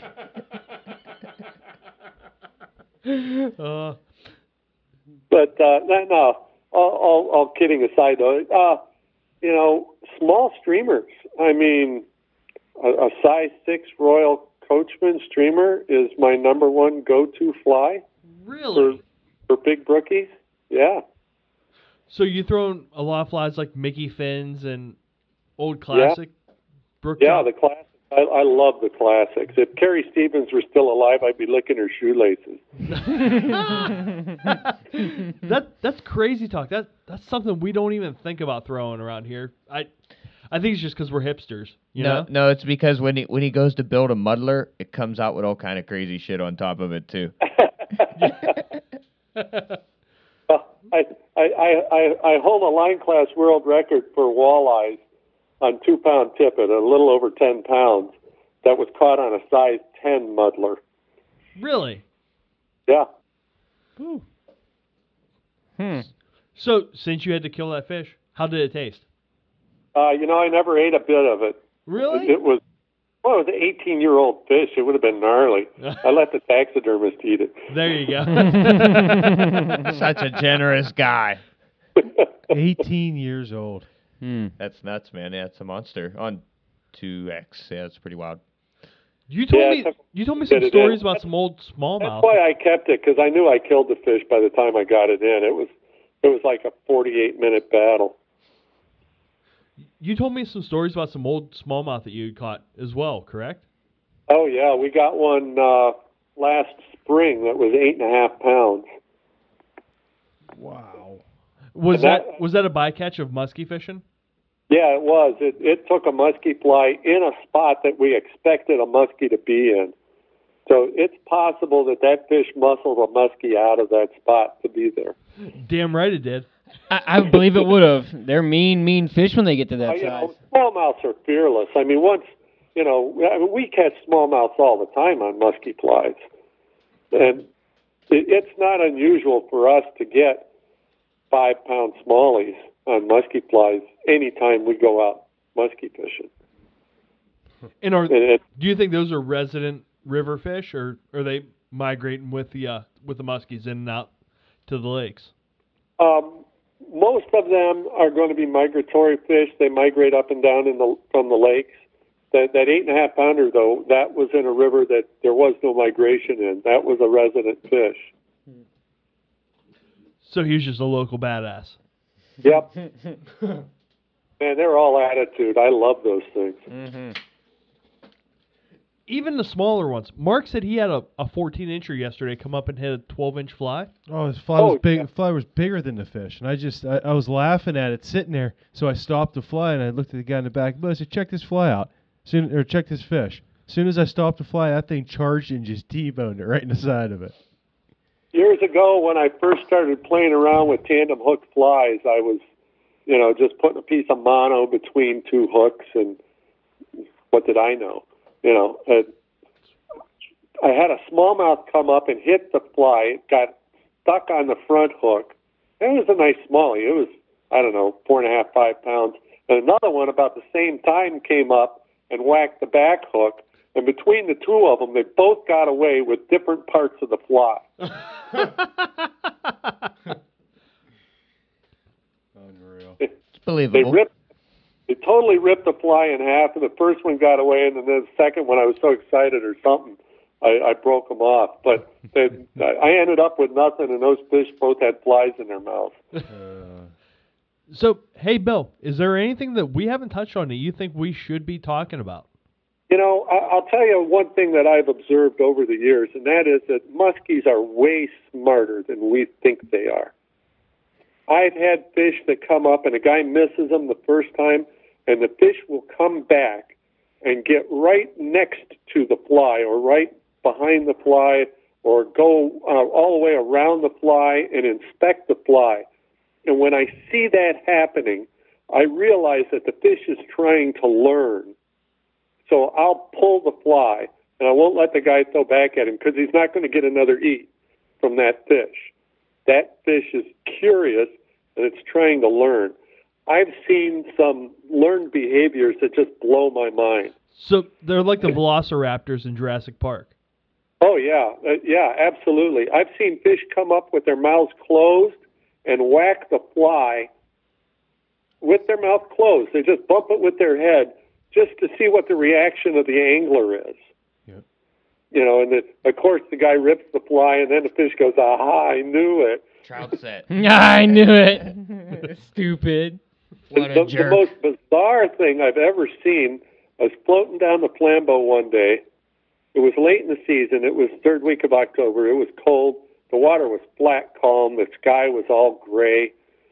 And there were little schools of minnows, maybe 100 minnows in a school. And, they'd be dimpling the surface, and pretty soon you'd see a wake come in, and a walleye or a pike or something would go after them, and all of a sudden the water would blow up with a big muskie. The muskies were using the schools of minnows as bait.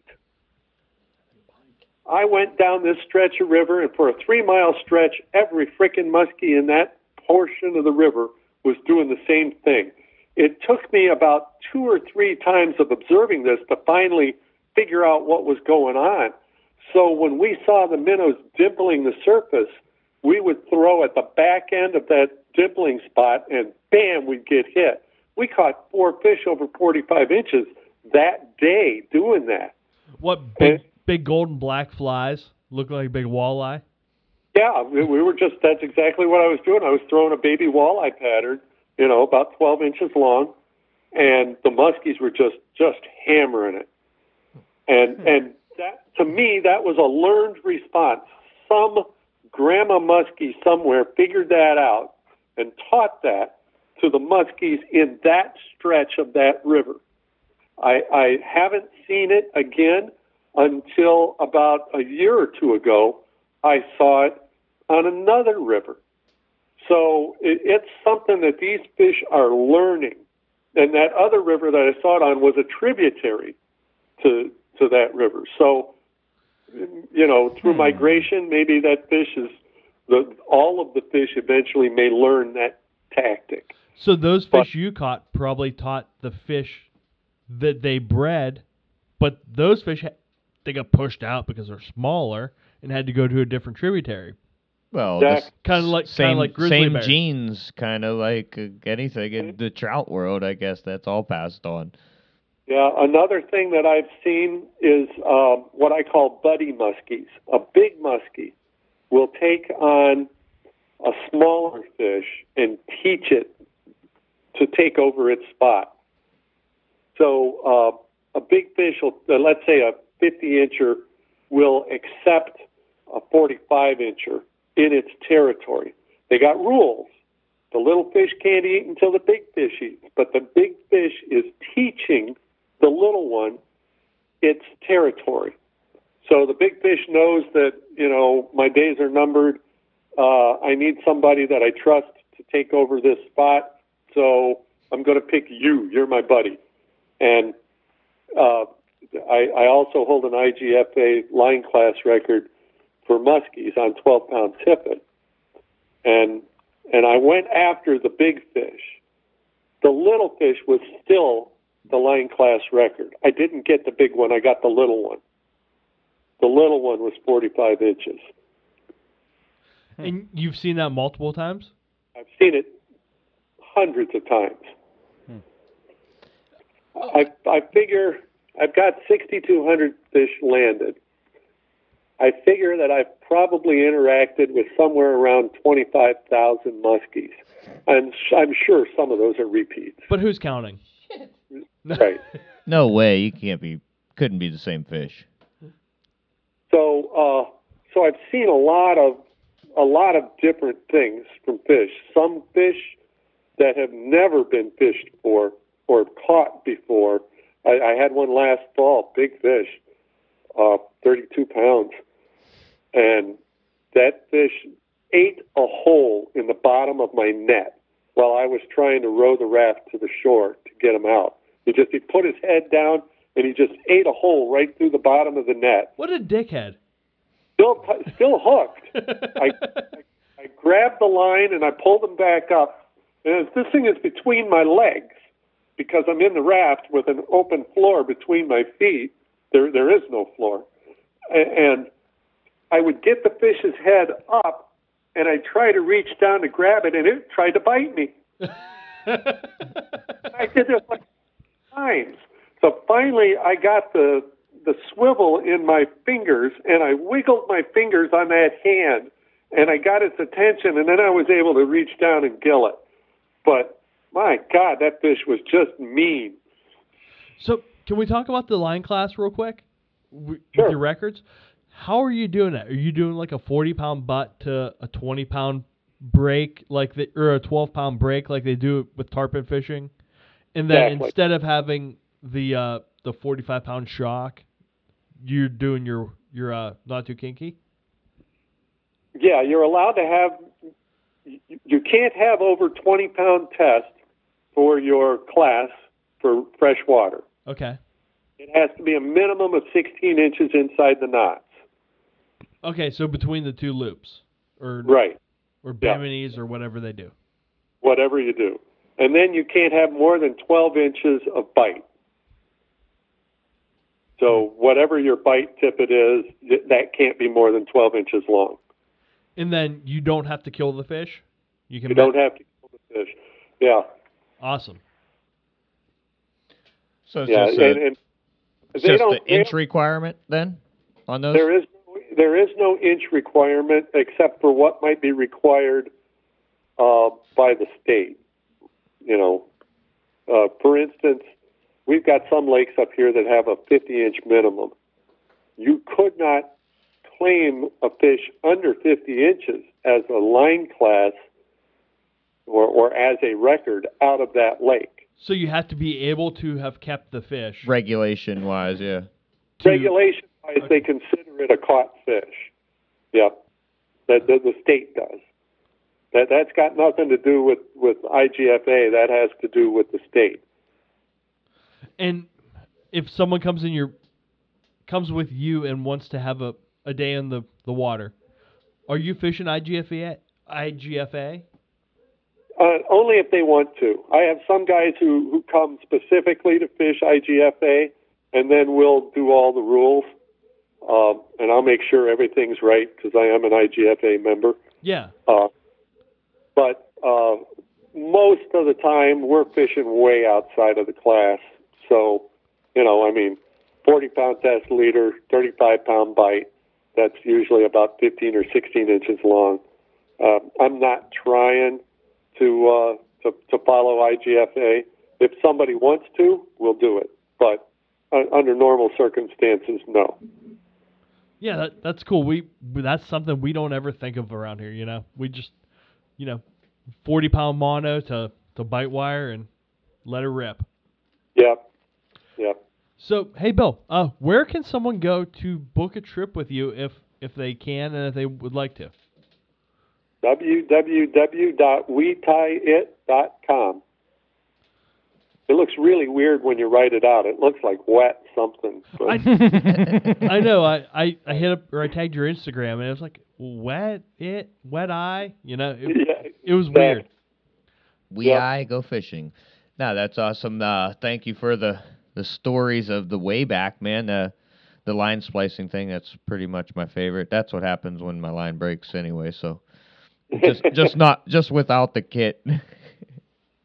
The first fly I tied for muskies was actually blue and yellow because that's the only colors I had of the big stuff. Hey, man, you got to make do with what you got, right? You should have been But it worked. You could have Sharpied that fish hair. Is that how you got perch patterns? Yep. One other question with all your experience, I want to, and we ask a lot of guys this. Just one quick thing on the end. Do you find that overall, more than anything, is it's the right fish at the right time, or do you find that it has to be, color or the, what you're doing or anything else? I think that a lot of it has to do with what you're doing. Sometimes conditions are just bad. It's a high, bright, high pressure day. The water's high. You just got done with a rainstorm and everything's just, all of the bad stuff is against you. And on days like that, I have to do what I call manufacturing a fish. I know there's at least one fish somewhere in this body of water that's going to eat, and it's my job to find them. And if that means that I got to look under every log, I will. And I can usually manufacture a fish. I can usually come up with one. I don't get skunked.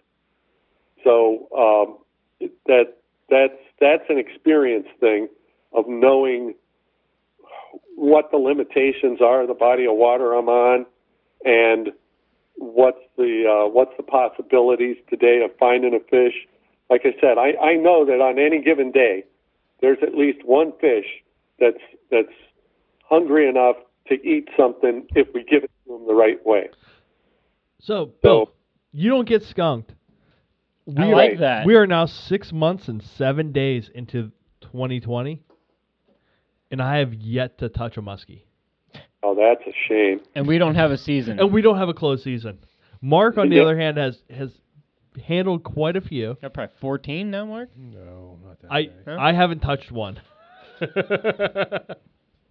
So we definitely appreciate the knowledge of someone who says, I don't get skunked. Well, we heard the numbers just now, so we got to know that the experiences were there, the time was put in to come to these Sure, conclusions, yeah. And the confidence. yeah, Oh, exactly. yeah. I don't get skunked these days.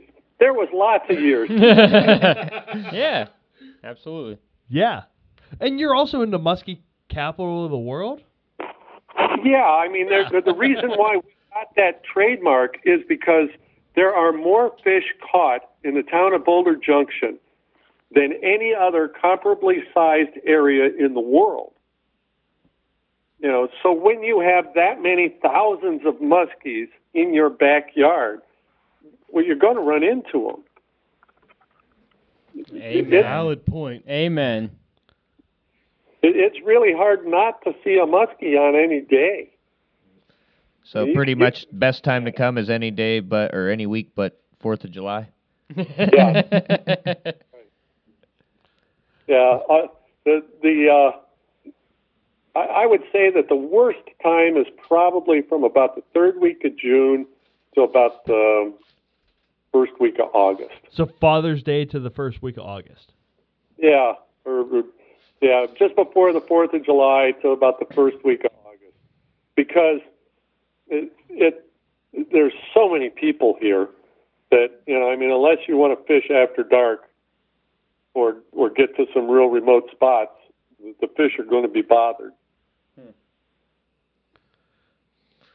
So, Well, thanks again for giving us your time, and we definitely enjoyed the stories. And it's we don't get to speak with many guys with a lot of experience in anything muskie, so it was our pleasure, man. Well, thank you very much. How do I get a hold of you guys for information? okay, this is a little after hours of Bill Shear. All right, go back for the story, Bill. All right. So I got two guys. They want to fish smallmouth. We're floating down the river in a raft, and they're catching bass like crazy. I guess I always got a muskie rod in the boat with me because you never know. And we get into this one pool, and there's like no smallmouth. And I said, guys, there's a muskie eating in here. Who wants to throw for him? And they're like, are you kidding? Get us out of here. We don't want to catch a muskie. We want to catch bass. What? I couldn't believe it. Did it break your heart to row past that hole? It really did, yeah. But I got her address, so I went back and got her later. You know what I would have done if I were you? Say, hey guys, who wants to learn to row?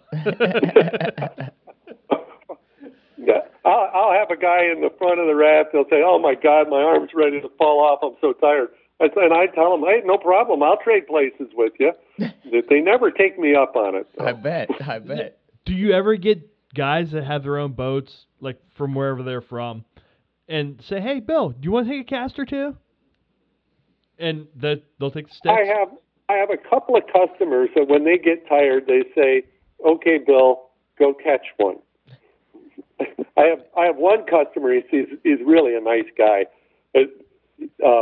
He likes to take a nap after he has lunch, so he'll say, "Take a rod and go walk down the bank for about half hour, 45 minutes, and let me have my nap. And don't tell me what you caught." That sounds pretty fair, man. Does he always tell you to walk upstream? Over the water you guys already floated over? It really doesn't matter. Yeah.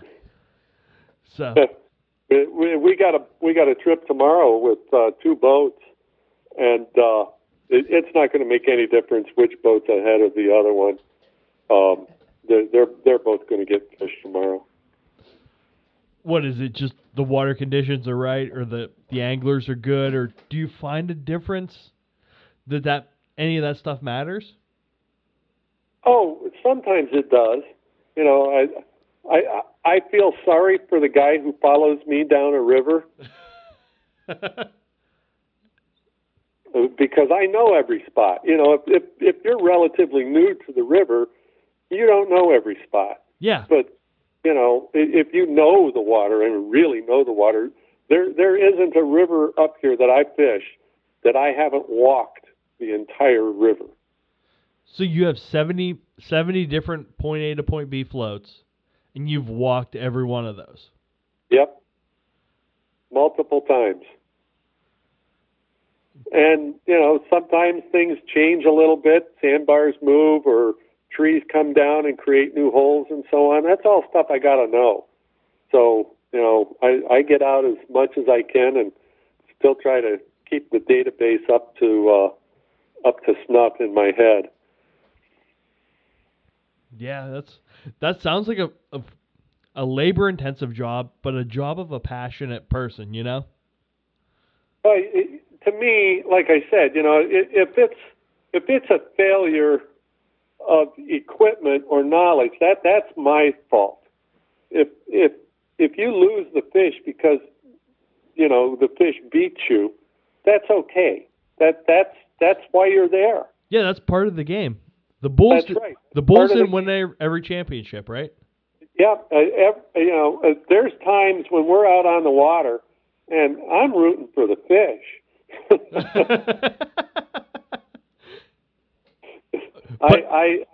I know one fish. Chad, that picture that I sent you with that guy that's holding that 35-pounder. Yes, that thing was huge. Yeah, well, you should see it now. That picture's 5 years old. The fish has got to be 45. It's still around. We hooked it twice last year and couldn't land it. And that fish lives in the ideal home. It's right at the base of about a half-mile long rapids. The hole's about 15 feet deep, and there's a feeder creek that comes in on the side of it. Well, whenever we have a little rainstorm, that feeder creek fills up with water and gets full of suckers. And that big sit right at the mouth of the talk about the trip. Yeah, it's like if I can get there at the right time, and the rafts they're so quiet that I can get close to fish without the fish knowing I'm there. The 10-foot raft has less surface area on it than a kayak does in the water.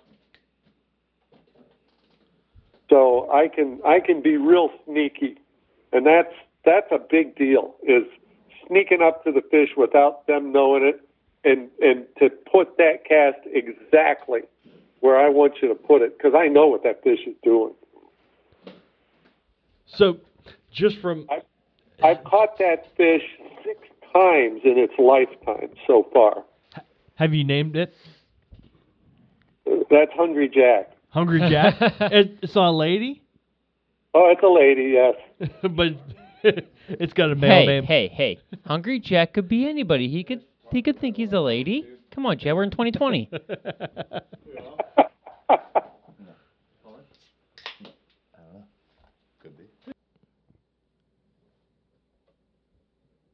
I mean, as jacked up as a year as it's been, the one cool thing that and I've even noticed myself is, I mean, Jace has always been, he has dialed exactly what time of the year, everything is, how it changes, what he's going to do.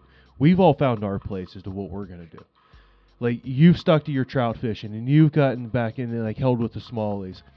You're running for carp and hitting the wipers and what have you when they're ready. And then, obviously, everybody's always going to do smallies. I mean, that's the bread and butter for all of us.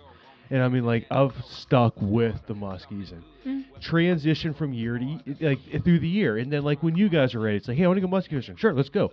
And I've been staying on that path. And so it's cool because we've all kind of, and it's all in our found our groove with our local water that's different from each other. I was talking to, and we all can still mesh with it too. I was talking to my brother-in-law even the other night, somebody who doesn't really fish very much, and and his dad. We were all getting together, planning our trip out west because they're like. I was talking to, I said the same thing you just said. I was like, we're all kind of just finding our niches and what we really like to do and what we're liking to spend our time. Were you teaching them how to drink beers first? No, but it was, he goes, Mark, they're like, I said, Mark, he's been muskie fishing a lot and he's been really finding his niche and finding what he likes to do and, really getting good at muskie fishing. Finding out when fish are, and, sometimes it takes us lumps, and like we all do, especially when you're muskie fishing. But he's like, are most of those fish from this last year been so recent? And I'm like, since last October, your guy's been on fire. Like, to be honest, you've really dialed in what you're doing, and you've been, really getting into what you're doing, even lakes, or be it the creeks or rivers, and yeah, kudos to you, man. It's hard work. That's kind of a perfect segue for yesterday, because yesterday stunk. I started at 5. Well, I met Derek at about 5:25 at the launch. I pulled in, and it was just packed. I looked at it, shook his hand, and said, hey, hop in your car, follow me. Ran up to the next launch, nobody there. We pulled in, launched, took off. Yeah, we had to brush through some weeds and shut the motor down, lift it up, to get cabbage out. Pulled out of there, and we fished hard. And the wind from this full moon was right off the bat in the morning, and it was blowing right off the bat. And Derek's kind of getting started, and I watch him for a couple minutes. He's like, "Don't mind critiquing me." I was like, I'm going to watch, and let me build a pattern for you. We'll go. Couple minutes, change this. Watch him for a few minutes, do this. And he was set. I mean, like he said, he had his 10 weight. I brought 2 different reel setups. This reel is this weight line. It sinks this fast. This reel's heavier. It does this. It sinks fast. What do you want to throw? I want to throw that one. And he's like, I'm going to stick with it until I feel and get casting with this rod. And he did. I offered him change this or try this. Nope. I'm going to learn this. And I tell you what, throughout the day, he just kept working it. And you tell him, change this, try this. By the end of the day, he was fishing effectively. And he was putting himself in position on that lake to where he could definitely get to where he could catch a muskie at. And it was kind of cool because it's like he has the will for it. He wants it and just... He's got the arms for it. That's for goddamn he sure. He definitely did. And by the end of the day, I'm telling you, he's about 2-3 steps short of getting it exactly. If he can come just a little touch lower, and when he gets that first haul, letting that line go a little bit. So it'll gain speed to get that extra distance for him because he has plenty of power in it. And then when he's coming forward, instead of powering it real fast like a punch, give it a long haul to a stop. And he'll have it down within a couple more trips. You got to cast bad That before stop, you cast that stop good. at the end That's is for sure. very... 100%. I mean, you do. You got to Yeah. start somewhere. Well, and you everybody... don't feel the load until you actually know where it's at, the timing, and then you're switching the rods. Well, and that's like, you know what, I feel like with lines my and line... rods too. Like when you switch a line to a rod, now it's loading at a different time. So now, Absolutely. and I feel like when I get a rod and a line down and I can really jack it out there, it's because I've been Timing's casting right. with it, Well, a couple times Yeah, over. both of you got to see, like, recently with that big 700 grain on that rod. It's one haul back. As soon as I feel it just start ready to tug, I hammer one haul, let go. That is it. One haul, that's probably, 70, 80 foot all day long. All day. And that's And with it a is just- two-hander? That's with a two-hander. And now I have been, like, water hauling But with when it you're too. single-handing it, But when I'm single-handing it's with hard. that's why, like, it's like you give it like a little false cast forward, then boom, let go, let all that line shoot, and then hammer it one time. And then it's at least only one hammer on your arm. Then when it starts getting sore, you go to the 2. But that's like with yesterday, that was a big part of the day. I mean, I was fishing by 6 o'clock. I came off the water close to 8. And majority of that day was in sustained white caps. And I just pushed my boat right up against pretty much the dam, sat on the dam, and as that wind kept pushing me back, I kept pushing myself forward, and I just kept beating that up and down, up and down, up and down. I went across that thing 5 times. Were there When- many boats There doing was that? nobody down there. Nobody. Too Up on windy, the upper. bro? Oh yeah, no one was messing with it. I couldn't tell you the people that like were floating by on a pontoon were like, "You are nuts." Like I know, but I'm gonna get one, and I never did. I moved smally after smally after smally all day long, but I couldn't get on fish. I mean, early in the morning we set up off where I had that one sting me last week.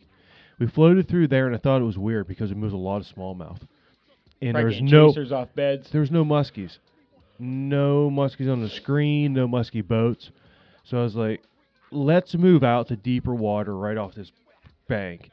And we come off this bank, and it's like a shelf, and it goes to 5 foot, then it drops to 7, and I just nudged the boat into 8, and I stop. I said, all right, if you're okay casting the opposite way, if I can keep us here, I can keep pushing the boat on this shelf, and every time I drop from 8 foot down to 10, 11, boom, there'll be fish and fish and fish, and there's muskies in there. You have a lot of walleyes, and you get a couple doozy marks. And then you started seeing the trollers come by, and it's like, yeah, we're in the fish now. That's what you gotta look for. You gotta look for the guys that have the most contact with the fish. Yeah, and it's funny because here comes this boat, and Derek's Especially on like, big lake like he's that. he's fishing for a walleye. I said, well, no. Are you sure? I said 3 things. 1, all them rods are in down position. Look how fast he's going. I go, 2, look at the size of them rods. 3, he's going about 5'2". He is cooking. No regard. That 9.9 is cranked up to about halfway right now. He's moving. Yeah. Not finesse But, fishing oh, over there. The best. Okay, so this guy goes by, and here goes a boat, another boat, And we're kind of laughing because here comes one. He's like, oh, he's scooting pretty good. Because we're setting up a drift, and we're in between boats, and I'm nudging us in between as we're drifting. And here comes another one. Here comes another one. And I'm like, Derek, this dude's hauling around the corner. He's coming hard. I look again. I'm like, he's got 3 people in the boat. How's he going that fast? Oh, all of a sudden, this freaking Amish dude passes us running twin 20 tillers with them hooked together with one handle, hauling 16-foot boat running 40 horse on that lake. Like, So what's the legality with that? I don't know. You're only allowed You to have a can't- 20 horse, man. Oh, it's got to be less than 20. They didn't say less than one 2. motor. They didn't say less That than was it can only be 2. times. That's it could be got to be less fantastic. than 2 motors. That dude had 3 people in a The 16-footer and technicalities. had to be cruising 20. He's not even allowed to use goddamn gasoline. Yeah, they are. Oh. Yeah, they're allowed to use gasoline to run generators to run their like shops and stuff. What are you talking about? Well, That's how they run I've seen them Amishville. towing How the 2 hell do you boats think they in a make row, cabinets so and they're different allowed things? to do whatever they want. They're allowed to use gasoline. They're not allowed electricity. No, You better no not have a electricity. fucking depth finder on there. So, That's also a liquid DC battery. Yeah, they're allowed that's to Yeah, do how they charge it, motherfucker. right. That's DC, right? I'm Yes. right. Yes. DC, how yes, they charge yes. it. They're just using a car battery somebody else's At house. my Out house. of their- At my house. out of their car. But, Hey, Jay, but you mind if we speaking do of this hauling, battery? though, I'm on the bottom end, and it's white capping pretty hard. I'm like, screw this. Off the Yoder toter in the parking lot. I'm sorry. Keep going, Right. Mark. So they drove like, faster I'm on just- water than they did there. Yeah, I'm like, I'm just going to get hauling up for a while and see if I can find a break. And I just kept going and going, and I couldn't find any points or anything to get in. So I turn, and I start coming back, and I'm flying at this point because I'm by myself. So I pull out the Navionics, and I'm like riding the top of the white caps at like 22, 23. And I don't know what happened, whether one was deeper than the other. And just ping, ping, ping, ping, ping, ping, and I'm skipping over the top of them. Catch one. And one of them had to have been a little bit further. And I catch it. Boom! And it shoots the front of the boat straight up in the air. And at this point, there's a wake in front of me from a pontoon. So I come down off it. I hit that wake on the side, and the boat goes immediately like, boom, sideways. And I just shut the motor and stopped. Like, oh. I look you up? behind me, and there's like a wee little bay with like little less of like no white caps. I troll over in it. I'm like, yep, I'm gonna sit and fish here for a little while now. This is my spot. It puckered me up quick. So I you- was so you scooting was along about- just fine. in The there. motor almost Bam! steered you. The motor was out of the water when I nosed down in, and it dropped and it shot me straight up. The motor was completely up out, and I came down. In That that, motor caught. in the wake was sideways, and as soon as I hit it, the motor caught and it went Pushed you right, the bow right in. sent Yeah. straight. Oh yeah, you gotta be careful out there. You're not a bass guy. No, I I didn't have any, Ranger. no you ain't got weight enough up front. stickers to for somebody to come scoop you out of there. Whew, that one, yeah, that definitely. Not glittery enough. But I guess the big thing that taught me is when it gets to this time of the year and like that, there's better alternatives. Move to it. I mean, Stay that's by just shore and away from people if you can. You not No, really. no, No, you just no. move off that lake. Yeah. I mean, because Alright. you can't move into shore there. It's weed choked the whole way out till you. I mean, a 5 foot still weed choked to the top. It's just it's a done. great spring lake. It's a great spring lake. Let's see how it does in the fall, but in the summer, there's just too much wind to try to beat that in 17 and 20 foot of water. It's If big it was lake. fishable and you could do it effective, okay, but I can't if you're get trolling, a yeah. fly. Yeah. So we have other rivers and smaller lakes. Let's focus the time there, and if not, Jeez, you know, north. If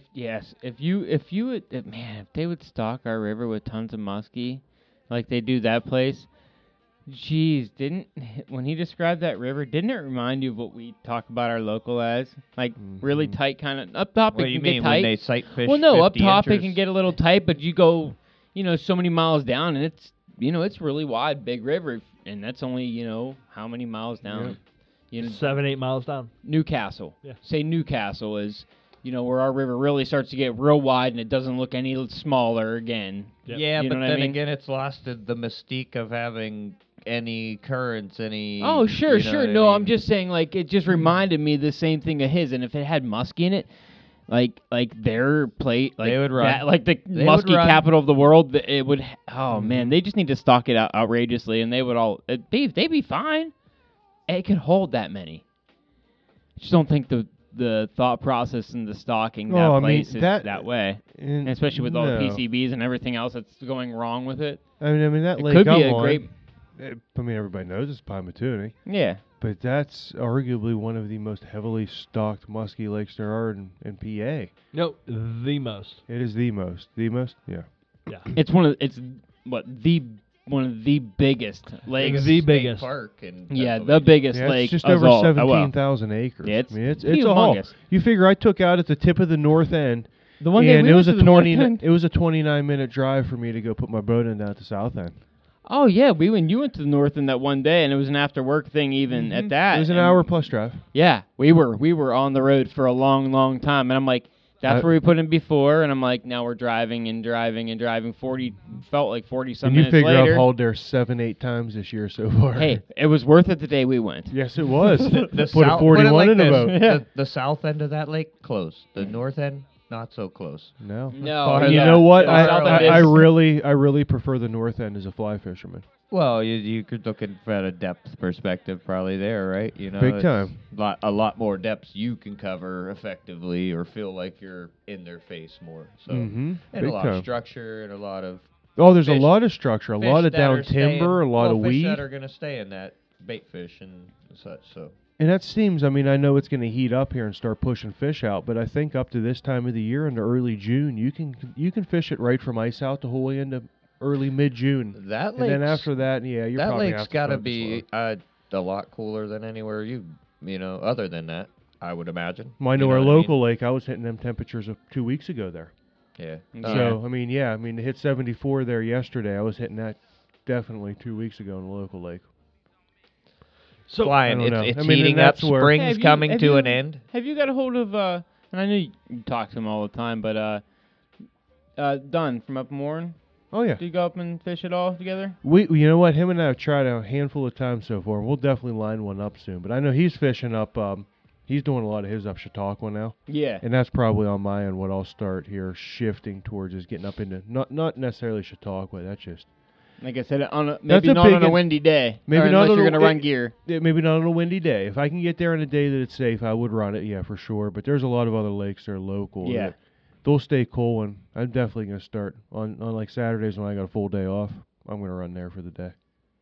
At least stretch the season out into maybe hopefully into July, and then it'll be done. So Chad, you had a fun experience with some buddies yesterday. Not, you, No, you yeah, ready for you're that? all good. Roll. I want to hear about it because I made a stupid comment a few months ago, or maybe even a year ago, and I'm great at stupid comments. You know, I see something, and when I see something, it's like, oh, look at the squirrel. You know what I mean? Like that's the guy I am. I'm like, you know, but what was like a it? fucking stupid ass dog. So Chad's wife calls you on the phone in his car. She calls like 85 times every trip. Oh, yeah, well, when we're on the ride home, they always talk to each other. So no matter what happens, she's gonna call or he's calling her or something's happening. So on the Bluetooth on his truck, there's like a screen, you know, and Bob pops her name with what is a What- hot picture of a your pro- wife, man. A profile picture. Yes, and she's probably She's in lingerie. well, this is what from probably got to be 9 years ago. No, like yesterday. That was last year, bro. Oh, awesome! Even better. Yeah. And then, so my comment is, as his wife picks up the phone, is, "Oh, Holy- dude, your wife looks hot in that picture, dude." And she picks up and immediately is pissed. He glares at me like with like devil eyes, and this is the greatest comment I've ever made in my life at this moment because I'm dying. I'm laughing inside, and I just love it. Wait. So who was in the back seat?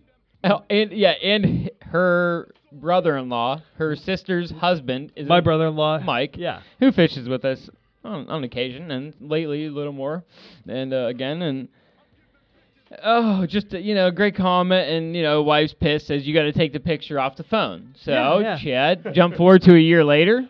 Jump forward to a year later, which was yesterday. So we did the Carpicide tournament yesterday. My brother-in-law Mike and myself and a brand new fly fisherman Jared, who does listen to the show. He's a truck driver that I met through work. we're finish up for the end He of the does your archery league as well? He does my archery league as well. And he actually gave me a trad bow to try out. So I'm gonna try shooting a trad bow. Which is traditional archery, no sights, no nothing. Huh. Stick bow. So You go, Chad. Jay says you have to say anything. No, don't worry. No animals will be harmed. no. Yeah, go ahead. So Target Mike, pizza box may get a grazing or something. I a serious asked Jared, I grazing. said, so Jared, like we were sitting around drinking coffee in the morning, he was showing me how to string up this bow. I was like, how many, oh, I love this song. This is our, It's terrible. The Beast to the East. Beast of the East song. But, so I was like, Jared, how many carp have fell victim to this bow? He's like, oh my, I shot so many fucking carp with this bow. He's like, I shot thousands of carp with this bow. So So are you gonna start shooting carp now? no, I'm not gonna start shooting carp. But we Chad loves his carp too much to shoot them. went up to a spot where Jared used to shoot carp. Hey, it could be like a skeet shoot. You can catch a carp, I'll release it, and you shoot it as it's going away. I can do that. Okay, back to your saying. But I went to Still giving him a chance, huh?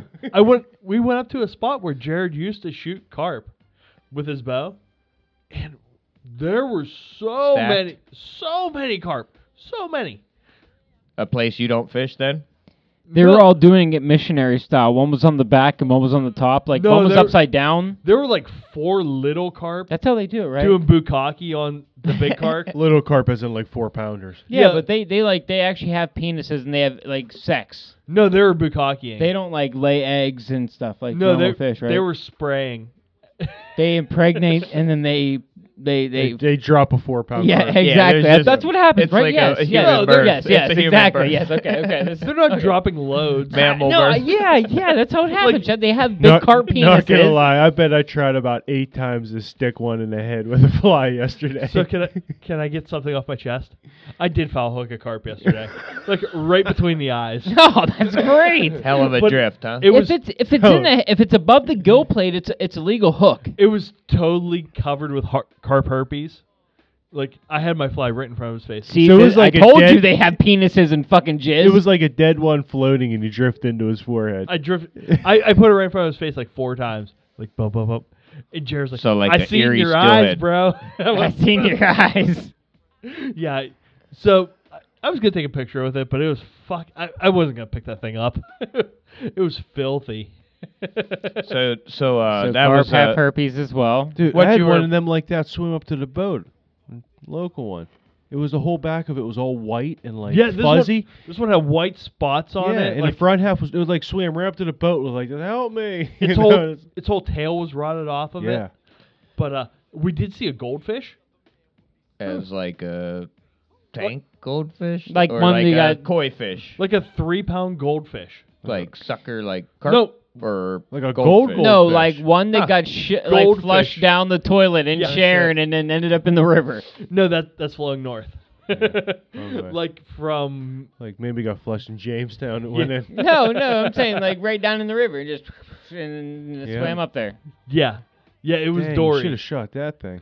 I didn't have a bow Just with me. keep I had swimming. Did you try snagging it? I tried, believe me. Oh, I bet. It's hard. There's like it's like a grass mat in that place. Mm-hmm. So I was throwing flies in front of these fucking carp. Like when I say fucking carp, I mean like they were actually. Yeah, exactly. Like that's what I mean. Giant dicks on these things, man. They're like 3 feet long. And it's like a 12-pound carp has like a 3-foot long We're dick. literally floating into this like weed bed yesterday, and it is just you can look across it and see probably 15 different splashes at the same time, just carp going at like everywhere across the whole bay. So we did that. We spent 2 hours and we're like, fucking carp. these carp are fucking. We're not gonna get. We progressively saw the entire was like a holding pond, retention pond, get muddier as the day went. Mike and I caught some panfish. You know, we're like, this is stupid. We're not gonna catch one of these fucking carp. Or having Literally. having sex carp. Fornicating carp. Yes. with the amount of cunts from last week, these fucking carp. So, we went to a boat launch, and it was super clear, and there were a bunch of like bucket-sized potholes, and bluegill sitting on the pothole. I was like, all right, Jared, here we go, brother. We're gonna get you a fly fish, and couldn't catch a goddamn bluegill off a bed. So, did you take these guys to a place where we know some fish are at?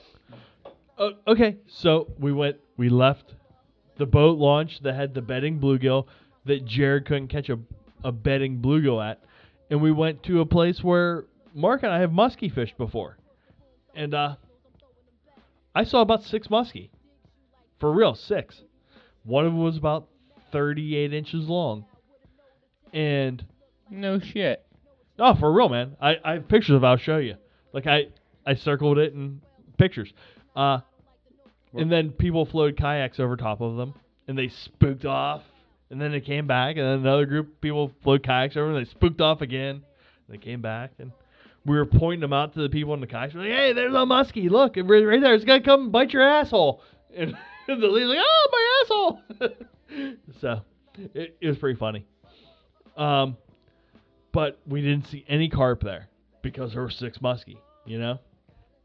Yeah, no, carp and muskie don't go along usually. So we left there. That was about, that was about noon. We left there, and we came back down, and we fished a spot that's really local to us, and where I went and hooked the 4 hybrids the other day.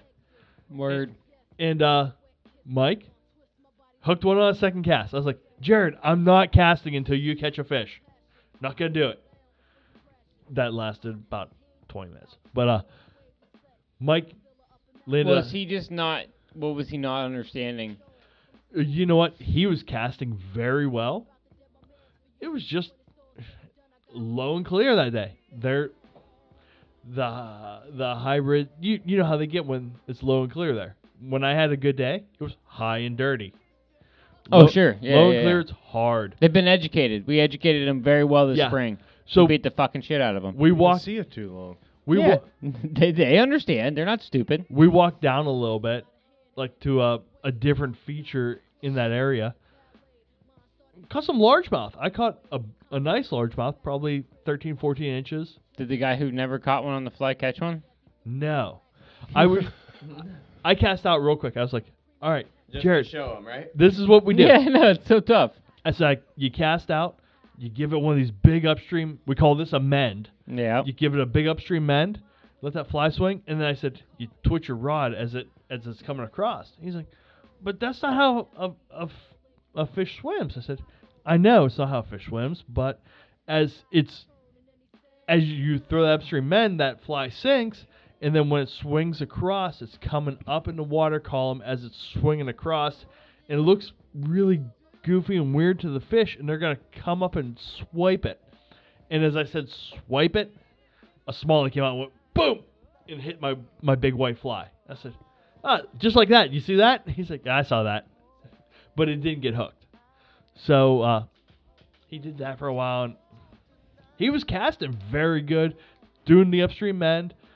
And then we left that spot and went back up to like the original side where you walk down. He's like, dude, I'm getting like seasick. Like Standing in the water. he never really Yeah, waded before, yeah. and it was muddy enough that he couldn't My see wife his gets feet. that shit, dude. He couldn't see his feet, but he could see the water moving. Oh, yeah. You never got that, man, when you were younger? Like, wading through the water? Like, man, I used to get it I sandy all the time never when I was have had an issue with when I was a anything kid. water-wise. I never had an issue with it, but No. Oh, yeah. I can understand. Breathe some exhaust in on older boats and be a little bit fucked up. I've had that. Even the Shannock, when we, fished there. I mean, I've had, the stream going over your feet. You keep looking at it for so long, and you're like, you lose. No, you don't ever get that? I mean, yeah, I've had Get dizziness? that, but That's I've what I never had mean. That's what I guess what I'd call Okay, I seasickness. Is gotcha. just the dizziness yeah, or the okay, sickness I from got like you. seeing the current constantly moving. Then usually I'm like, boom, and I snap out. Yeah, like, real yeah, quick. yeah. You look up, you snap out of it. Oh, no. But to get back to the original point of the story, at the end of the day, we're all in my truck, and my wife calls me, and it went ring, ring, ring, ring. I hit the answer. Everything popped up on the screen, and Jared's like, "Hey, that's a nice picture of you, Ashley." He had met her for the first time that morning as she was walking out for work, and Ashley said, "Oh my God, Chad," and hung up on me. And Mike's in the back seat again. And Mike's in the back seat. He said, "I thought you were supposed to get rid of that when Jay said something." I said, "No, my real friends don't say shit." New guy fucked it up. all my old friends. Jay already said something. He So- just I know. looked at the picture now like a And you weirdo. must Now attest, you were busted. of Now the you're 100 of the 102 times I've seen that picture, I've never said one word. I know. I've sat there quietly in the passenger seat the whole time. You know me. I'm gonna say something as soon as I fucking see that. I'm gonna throw your ass cleanly under the bus. Oh, Just I for, know. Just for the satisfaction of my own amusement is why I did that. For the satisfaction of me having to beat off for the next 3 days. Oh, absolutely. Like, watch Chad's wife get real pissed at him real quick. Oh, this is about to happen. Oh, dude, your wife looks real hot in that picture, bud. Yeah. Oh, yeah. You know, I mean, I just saying. You know. And your dumb ass answered it? No, he answered it. Oh, I was going to say. it was already on the thing. I thought Jason picked the phone up like, oh, here we go. No, this is on his Bluetooth on his No, it's like truck. it goes over okay. the. Now I'm seeing. So it's on the screen on the Bluetooth on the truck, and you're sitting in the passenger seat like, hey, that's a hot picture of your wife, bro. And while she's on the phone with you. Yeah. Yeah. Good Teach you a job. lesson Good for job, calling Jason. so much. Dude, I am pumped and terrified all at the same time to go out west. They changed our flight patterns, and Are you flying through somewhere different? we have to make like an extra stop. So it's gonna be like 3 stops both ways now Chicago? to So- Denver. Oh, well, Denver. There you go, bro. Oh, I know. The way out's only like an hour layover, so I won't have any time to do anything. Uber. They got Uber probably Yeah, that. I'm sure they do. Uber Eats, Uber Smokes, But- Uber anything, man. So Sure they got a company for I'm that, sure bro. they got a company for that. I'm sure they do. So, Denver, I got time for Denver that. flying into Bozeman, which will be fun. You know, and it will. Here's the shitty part. You guys going to the sim shop? Like where the Sims manufacturing shop? I talked to my dad, so the guys may do their own thing on the way back to, where it's like an hour and a half to where we're staying. The Meat Eater studio or like headquarters is also in Bozeman. Oh yeah, all that stuff. I mean, that's a Yeah. that's a big place. Yeah. It's relatively So big, I guess you would say, Are to you what bring- is the towns. Are you bringing Montana craft beer back for us? Probably not. That stuff weighs a lot, man. Should probably ship it. Maybe I'll just put it in my carry-on. No, ship But it my in the mail. carry-on is so my carry-on looks like it's ready to explode because it is my bag. We have a washer dryer where we're staying, so you don't have to take too much god awful shit. If you get something too fucked up, you just wash the damn thing. So, but I'm super pumped. I mean, I cannot wait to spend a day with the guys from the Slide In. Like I'm really pumped up. My dad's super pumped up. We talked and told them that 2 of the guys are a little less experienced fly fishermen, and my dad and I, we strip streamers on a normal basis. So we're not great, but we'll be able to. We're efficient. Yeah, we're efficient. We'll You be could still heckle us. is what he meant. Dad's fly casting's gonna look like shit, but what he does once the fly hits the water, he does a good job. He's probably gonna catch a big fish, and I won't, and I'm gonna be like, son of a bitch. Did you say my fly casting does look much better, No. but I don't work the fly as well as my old man? Yeah, exactly. Exactly. Make sure you have a super fast rod, or I'm going to have wind knots all day long. Yes. Yeah, it better be the fastest rod in the world. I need it. I want the fastest rod in the West. Yes, I'm gonna need it. Absolutely. And the guy who takes the most gentleman's breaks, please. So did you bring hot sauce? Did you pack hot sauce? No, why? So you can pour on yourself when a cougar attacks you. Oh no, I didn't. You have Buffalo Jason wings. But no, I knew from that everything to go Matt said, somewhere. everything Matt said, you're more afraid of the bison being right there on top of you than anything else. Like there'll be bison. He said on a few of the places I'm gonna fish, places he was talking about fishing in Yellowstone itself, just giant bison right across. I mean, he said when there's a 1,200 to whatever, it might even bigger than that. I don't know. They're giant animals. I just listened to a podcast today about 2 people being attacked by bison. Yeah, that's what I mean. Like Today I listened to it. water buffalo and bison and shit like that. They're as mean as anything out there. There's- so I'm There's only no scared water of buffalo moose. there. I'm I only know, but scared of I'm moose. saying those types of animals, the animals that run the plains in large places like that, are usually big, badass motherfucking animals. They're in the what's it called from Scotland though. Tidal rivers. The tidal pool. What's a tidal river? The bison are there. The Yeah. bison run the tidal river. Yeah, in Scotland. Yeah. Along with they open the gates and they let the water up and down. along with Nessie, they will let Nessie in and out. How the hell would she get in and out, right? With Sasquatch on her shoulders. Yes, absolutely. Scott would believe it. But no, I was super pumped to go up there. I mean, I want to. We were talking outside, and even Wait, Mark and I said, Before you blow past this, you said Mark, or you said Scott and something about Sasquatch. I typed in "O ye of little faith," like hashtag "O ye of little faith" into Scott's Sasquatch post the other day. There's more than 100 posts that have hashtag "O ye of little faith." Really? Yeah, Impressive. "That's your name, right? That's what we refer to Mark as. Oh, you have little faith." So okay. Okay, no, Mark and I were talking outside though, and he's even saying to me, you can catch brown trout here. You can catch over 20-inch brown trout here. You're never going to catch a cutthroat trout here. So, I think most of my fishing, other than when I'm going to be with Kelly and them, or his guys, will be based of trying to catch cutthroat trout. And I don't think they're quite spawning yet there, from what I was reading and everything, but we saw videos, and what do you think about that? Is that wrong to do, or I don't understand all that either too much out there? What do you think, Chad? Fishing for spawning fish is kind of fucked up. I mean, I'm not going to fish 2 fish off their reds, because that's just not my style, and if I see fish on the reds, you know me, I'm not going to do it because that's too easy. I understand that.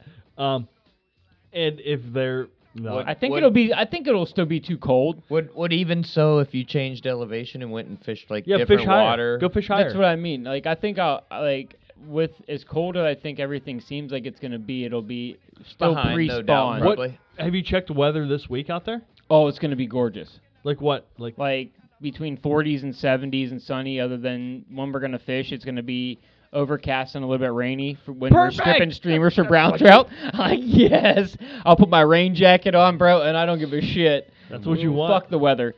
We always say fuck the forecast. It don't matter. It doesn't. My dad's like, we got rain jackets, bro. You only have so many days to fish. Might as well do it when you can. Yeah. All the other days though, like the sightseeing, and we're going to be doing a lot of fishing. It seems like, I guess so. Friday, I think I'm either running a small cutthroat trout stream, or depending on how easy it's going to be and what we find out, I might go fish a couple of the main tributaries to the Yellowstone in the Yellowstone River, or in the Yellowstone National Forest, which your buddy told me about, and you look them up, and it just, the roads all run the creeks and the rivers, like they run the whole way, and there's just pull off after pull off after pull off, and seems like you could just, if you took 2 cars, you could drop a car, take a car, walk down. If it's like that, fishing area, jump in, go Yeah. hit the next area. Pop, and then find a good area, then start wading. there's another creek your buddy told me about that runs into another creek that I'm just gonna fish, that is all within like an hour and 15 minutes. That's not bad to wake up and go an hour and 15 minutes in the morning. That's like perfect because it gives you time to wake up. Yeah, no. Gives you time to get moving a little, and That's all close. yeah, that's very close. So that all seemed like a great idea. And then there's another creek that he said that, goddamn, take your bear spray on up about an hour north of where we're at, and it's got 8 to 10 inch cutties in it. More like a brookie stream, like he said it's like one of the like the best brookie stream you'll see in PA is like that place. And I'm like, oh, that would be fun too. I'm into that. So might take my wife and when everybody wants to go one day, go there because people are gonna put their hands on fish, and that'll be fun. What? so. That was the place where you need the bear spray. Yeah. Didn't take Yeah, everybody, so you it's got a gonna- better, let's get better everybody chance there. to get So the now hell all out we, of there. yeah, now all we gotta Well, do is outrun Riley. No, Real nice chick. no, not Riley, but like Oh, you'll grab her. You can outrun my people. wife. carry Well, her. my brother-in-law, if he goes, nobody's outrunning him. You have to knock him down, then try to run. You have to beat the shit out of him. That guy can run. He's a runner. So, but his dad's like 60 something, and my dad's in his late 50s. They're 8 first. So here's the idea of that. They've lived the full life. Yeah, you've already lived a full life. I'm out of here, deuces. But no. Make sure they catch one If first. if at somebody's least. if somebody's paying attention to me or listening to me on where the hell they should be casting or my dad about casting, because we're the only two people that have any kind of experience on any of this shit. There's two Have a peop- spotter? Two people. Yes, one person has to be looking around with Well- bear spray. That person's holding the bear spray. I mean, You know, and is then, it when going it's to your be? turn, we'll move on and we'll go to the next hole. And it's your turn. Okay, my turn. I don't need anybody else. Just keep your eye out. Don't let me get eaten. I mean, I'm sure there'll be more open areas than some, but you probably don't have Man, to. some of these areas I look at them on the Google Maps, and I've lived on Google Maps. Well, they're for just the brush. You get up so high in altitude where you're going to be fishing for a lot of these fish, and it's like there's no trees left. The only trees are where the creeks are, and then a couple of the other places are like the big meadow, what you think of when you think of, Yellowstone. You're fishing in a giant meadow with all the bison in it and da-da-da-da-da. That kind of thing will be that will be a joy. I can't wait to do that. And especially if they said and your buddy also sent me a 15-minute video that they made of being out there, which, it was cool. It was cool to watch. It was a little silly at first, and but it was good, and it showed the fish, and it showed the size of the creek, so you got an idea. Did you tie some flies for them guys that ain't so great a fisherman? You get some weighted, tie them some weighted Well, stuff like I that had might help with be it not mending so well. What are you or talking about, dude? I got Throw a couple indicators I in got there. tungsten mops out here, dude. All right. Tungsten beaded mops that are gonna He's kill the ready. flies. They're gonna kill everything. Chad gets a plastic fly box and it weighs a Rubber- pound when he's done with them You- tungsten mops. You got the rubber. How many more mops you rubber got? You might have sent worms. me with some mops too. I got a bunch. I have Okay, one at yeah. home that obviously Michael gave it to me and said, "Will you tie me some with these?" I tied him a dozen flies and it's sat there since. Oh, like I one have of it. them big hand things. You got Yeah. nymphs and shit in it? The mop. No, it's No, like it's the just mop, the actual mop. not Oh. tied. You said about having. The Oh material. no, I said he has mop flies he can send me with already Oh. tied, right? Yeah. I thought you wanted. them I have to a tie. bunch, but I got a bunch of you can never have too many little when you're green out there. caddis, like soft tackle mops Huh. that are going to be fucking off the chain. I might try them for the tails on them little feather changers. Well, we're gonna go over to your house. It's still light outside. We'll go over to your house after this, and you're gonna have to set me up with a few things before I leave. All right, well, let's cut this shit off then so I can get it posted and All right. Well, one other thing I was gonna ask you guys want to call me when I'm in Montana? I No. think I'll actually be on the way home from my guided trip. Only No, if you catch we're fish. good. We're gonna enjoy the week If without you don't you. catch Oh, okay, fish, thanks. you will be heckled. we'll let you enjoy the week without us. How about that? No, dude, you should get me on here. Right, it'll be right after the trip. I'll probably be on the drive home on that Sunday. You're doing 20 miles in a fucking day. We're Dad's gonna drive home. I'm driving there. Dad's driving home. we're calling it 6:30. No, call us on your break. When you take a break, call us and We'll call it 6:30. Get a report That's at least. 4:30 there. Yeah, our 8-hour day should just be about ending. Okay. Yeah, We'll see. call you. But We'll give yeah, you- you should. We'll give you a ring. Even if it's at the end. We'll give you a jingle. We don't have a guest lined up for next week, so yeah, we'll give you a Jay's jingle the jangle. guest from Montana. There you go. I'm kidding. We'll give you a jingle jangle. All right. Sound good? no, just Facebook Live your release of a big brown. Oh, I hope. I can't wait. So, guys, tonight's show brought to us live from the Urban Fly Company studios. Check us out at urbanflycompany.com. Tied on Arex hooks. Find them at arexhooks.com. Sims Fishing. Sims Fishing has everything for everybody out there. If you need a triple X and you're like Chad, Sims Fishing has that. If you cut your own hair, wear a dirty beard, and musky fish every weekend, they've got the Sims flannels for you. If you're a douchey trout guy like myself, go get yourself some Sims. Jace, if you're gear fishing, it doesn't matter what kind of fishing you're doing. It's going to keep you dry, keep you Nailed happy, it. and keep you happy and out on the water longer. Go get yourself some Sims. Simsfishing.com. I've been practicing that all week, you fuckers. That's a live Nicely read right there. done. That's how it's Well done. done. Drop that mic. Good job. Yep. Out. Also, Predator Fly Gear. Check them guys out. PredatorFlyGear.com. Check out Arex hooks. Did you do Arex hooks? I did Arex. How Why about- not? Why not fishing? They're at the dock. And Yeti. They're built for the wild, guys. I tell you Queen what. City I- Guiding also. Ryan Queen- Evans. Yeah. They are guiding for any species, all species. That gallon jug in that heat yesterday, by the end of the day, still had pile of ice in it. Yep. I leave mine in Awesome. my truck for 2 days, and it still has ice in Yep. it. They're awesome. Incredible. Yeah. Awesome products from Yeti.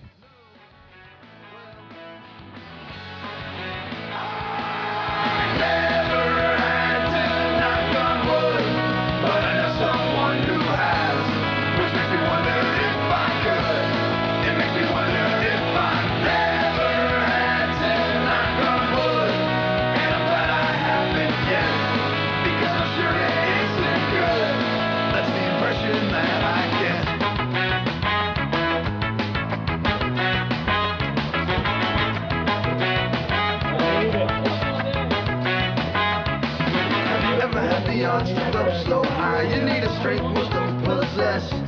Or has it ever come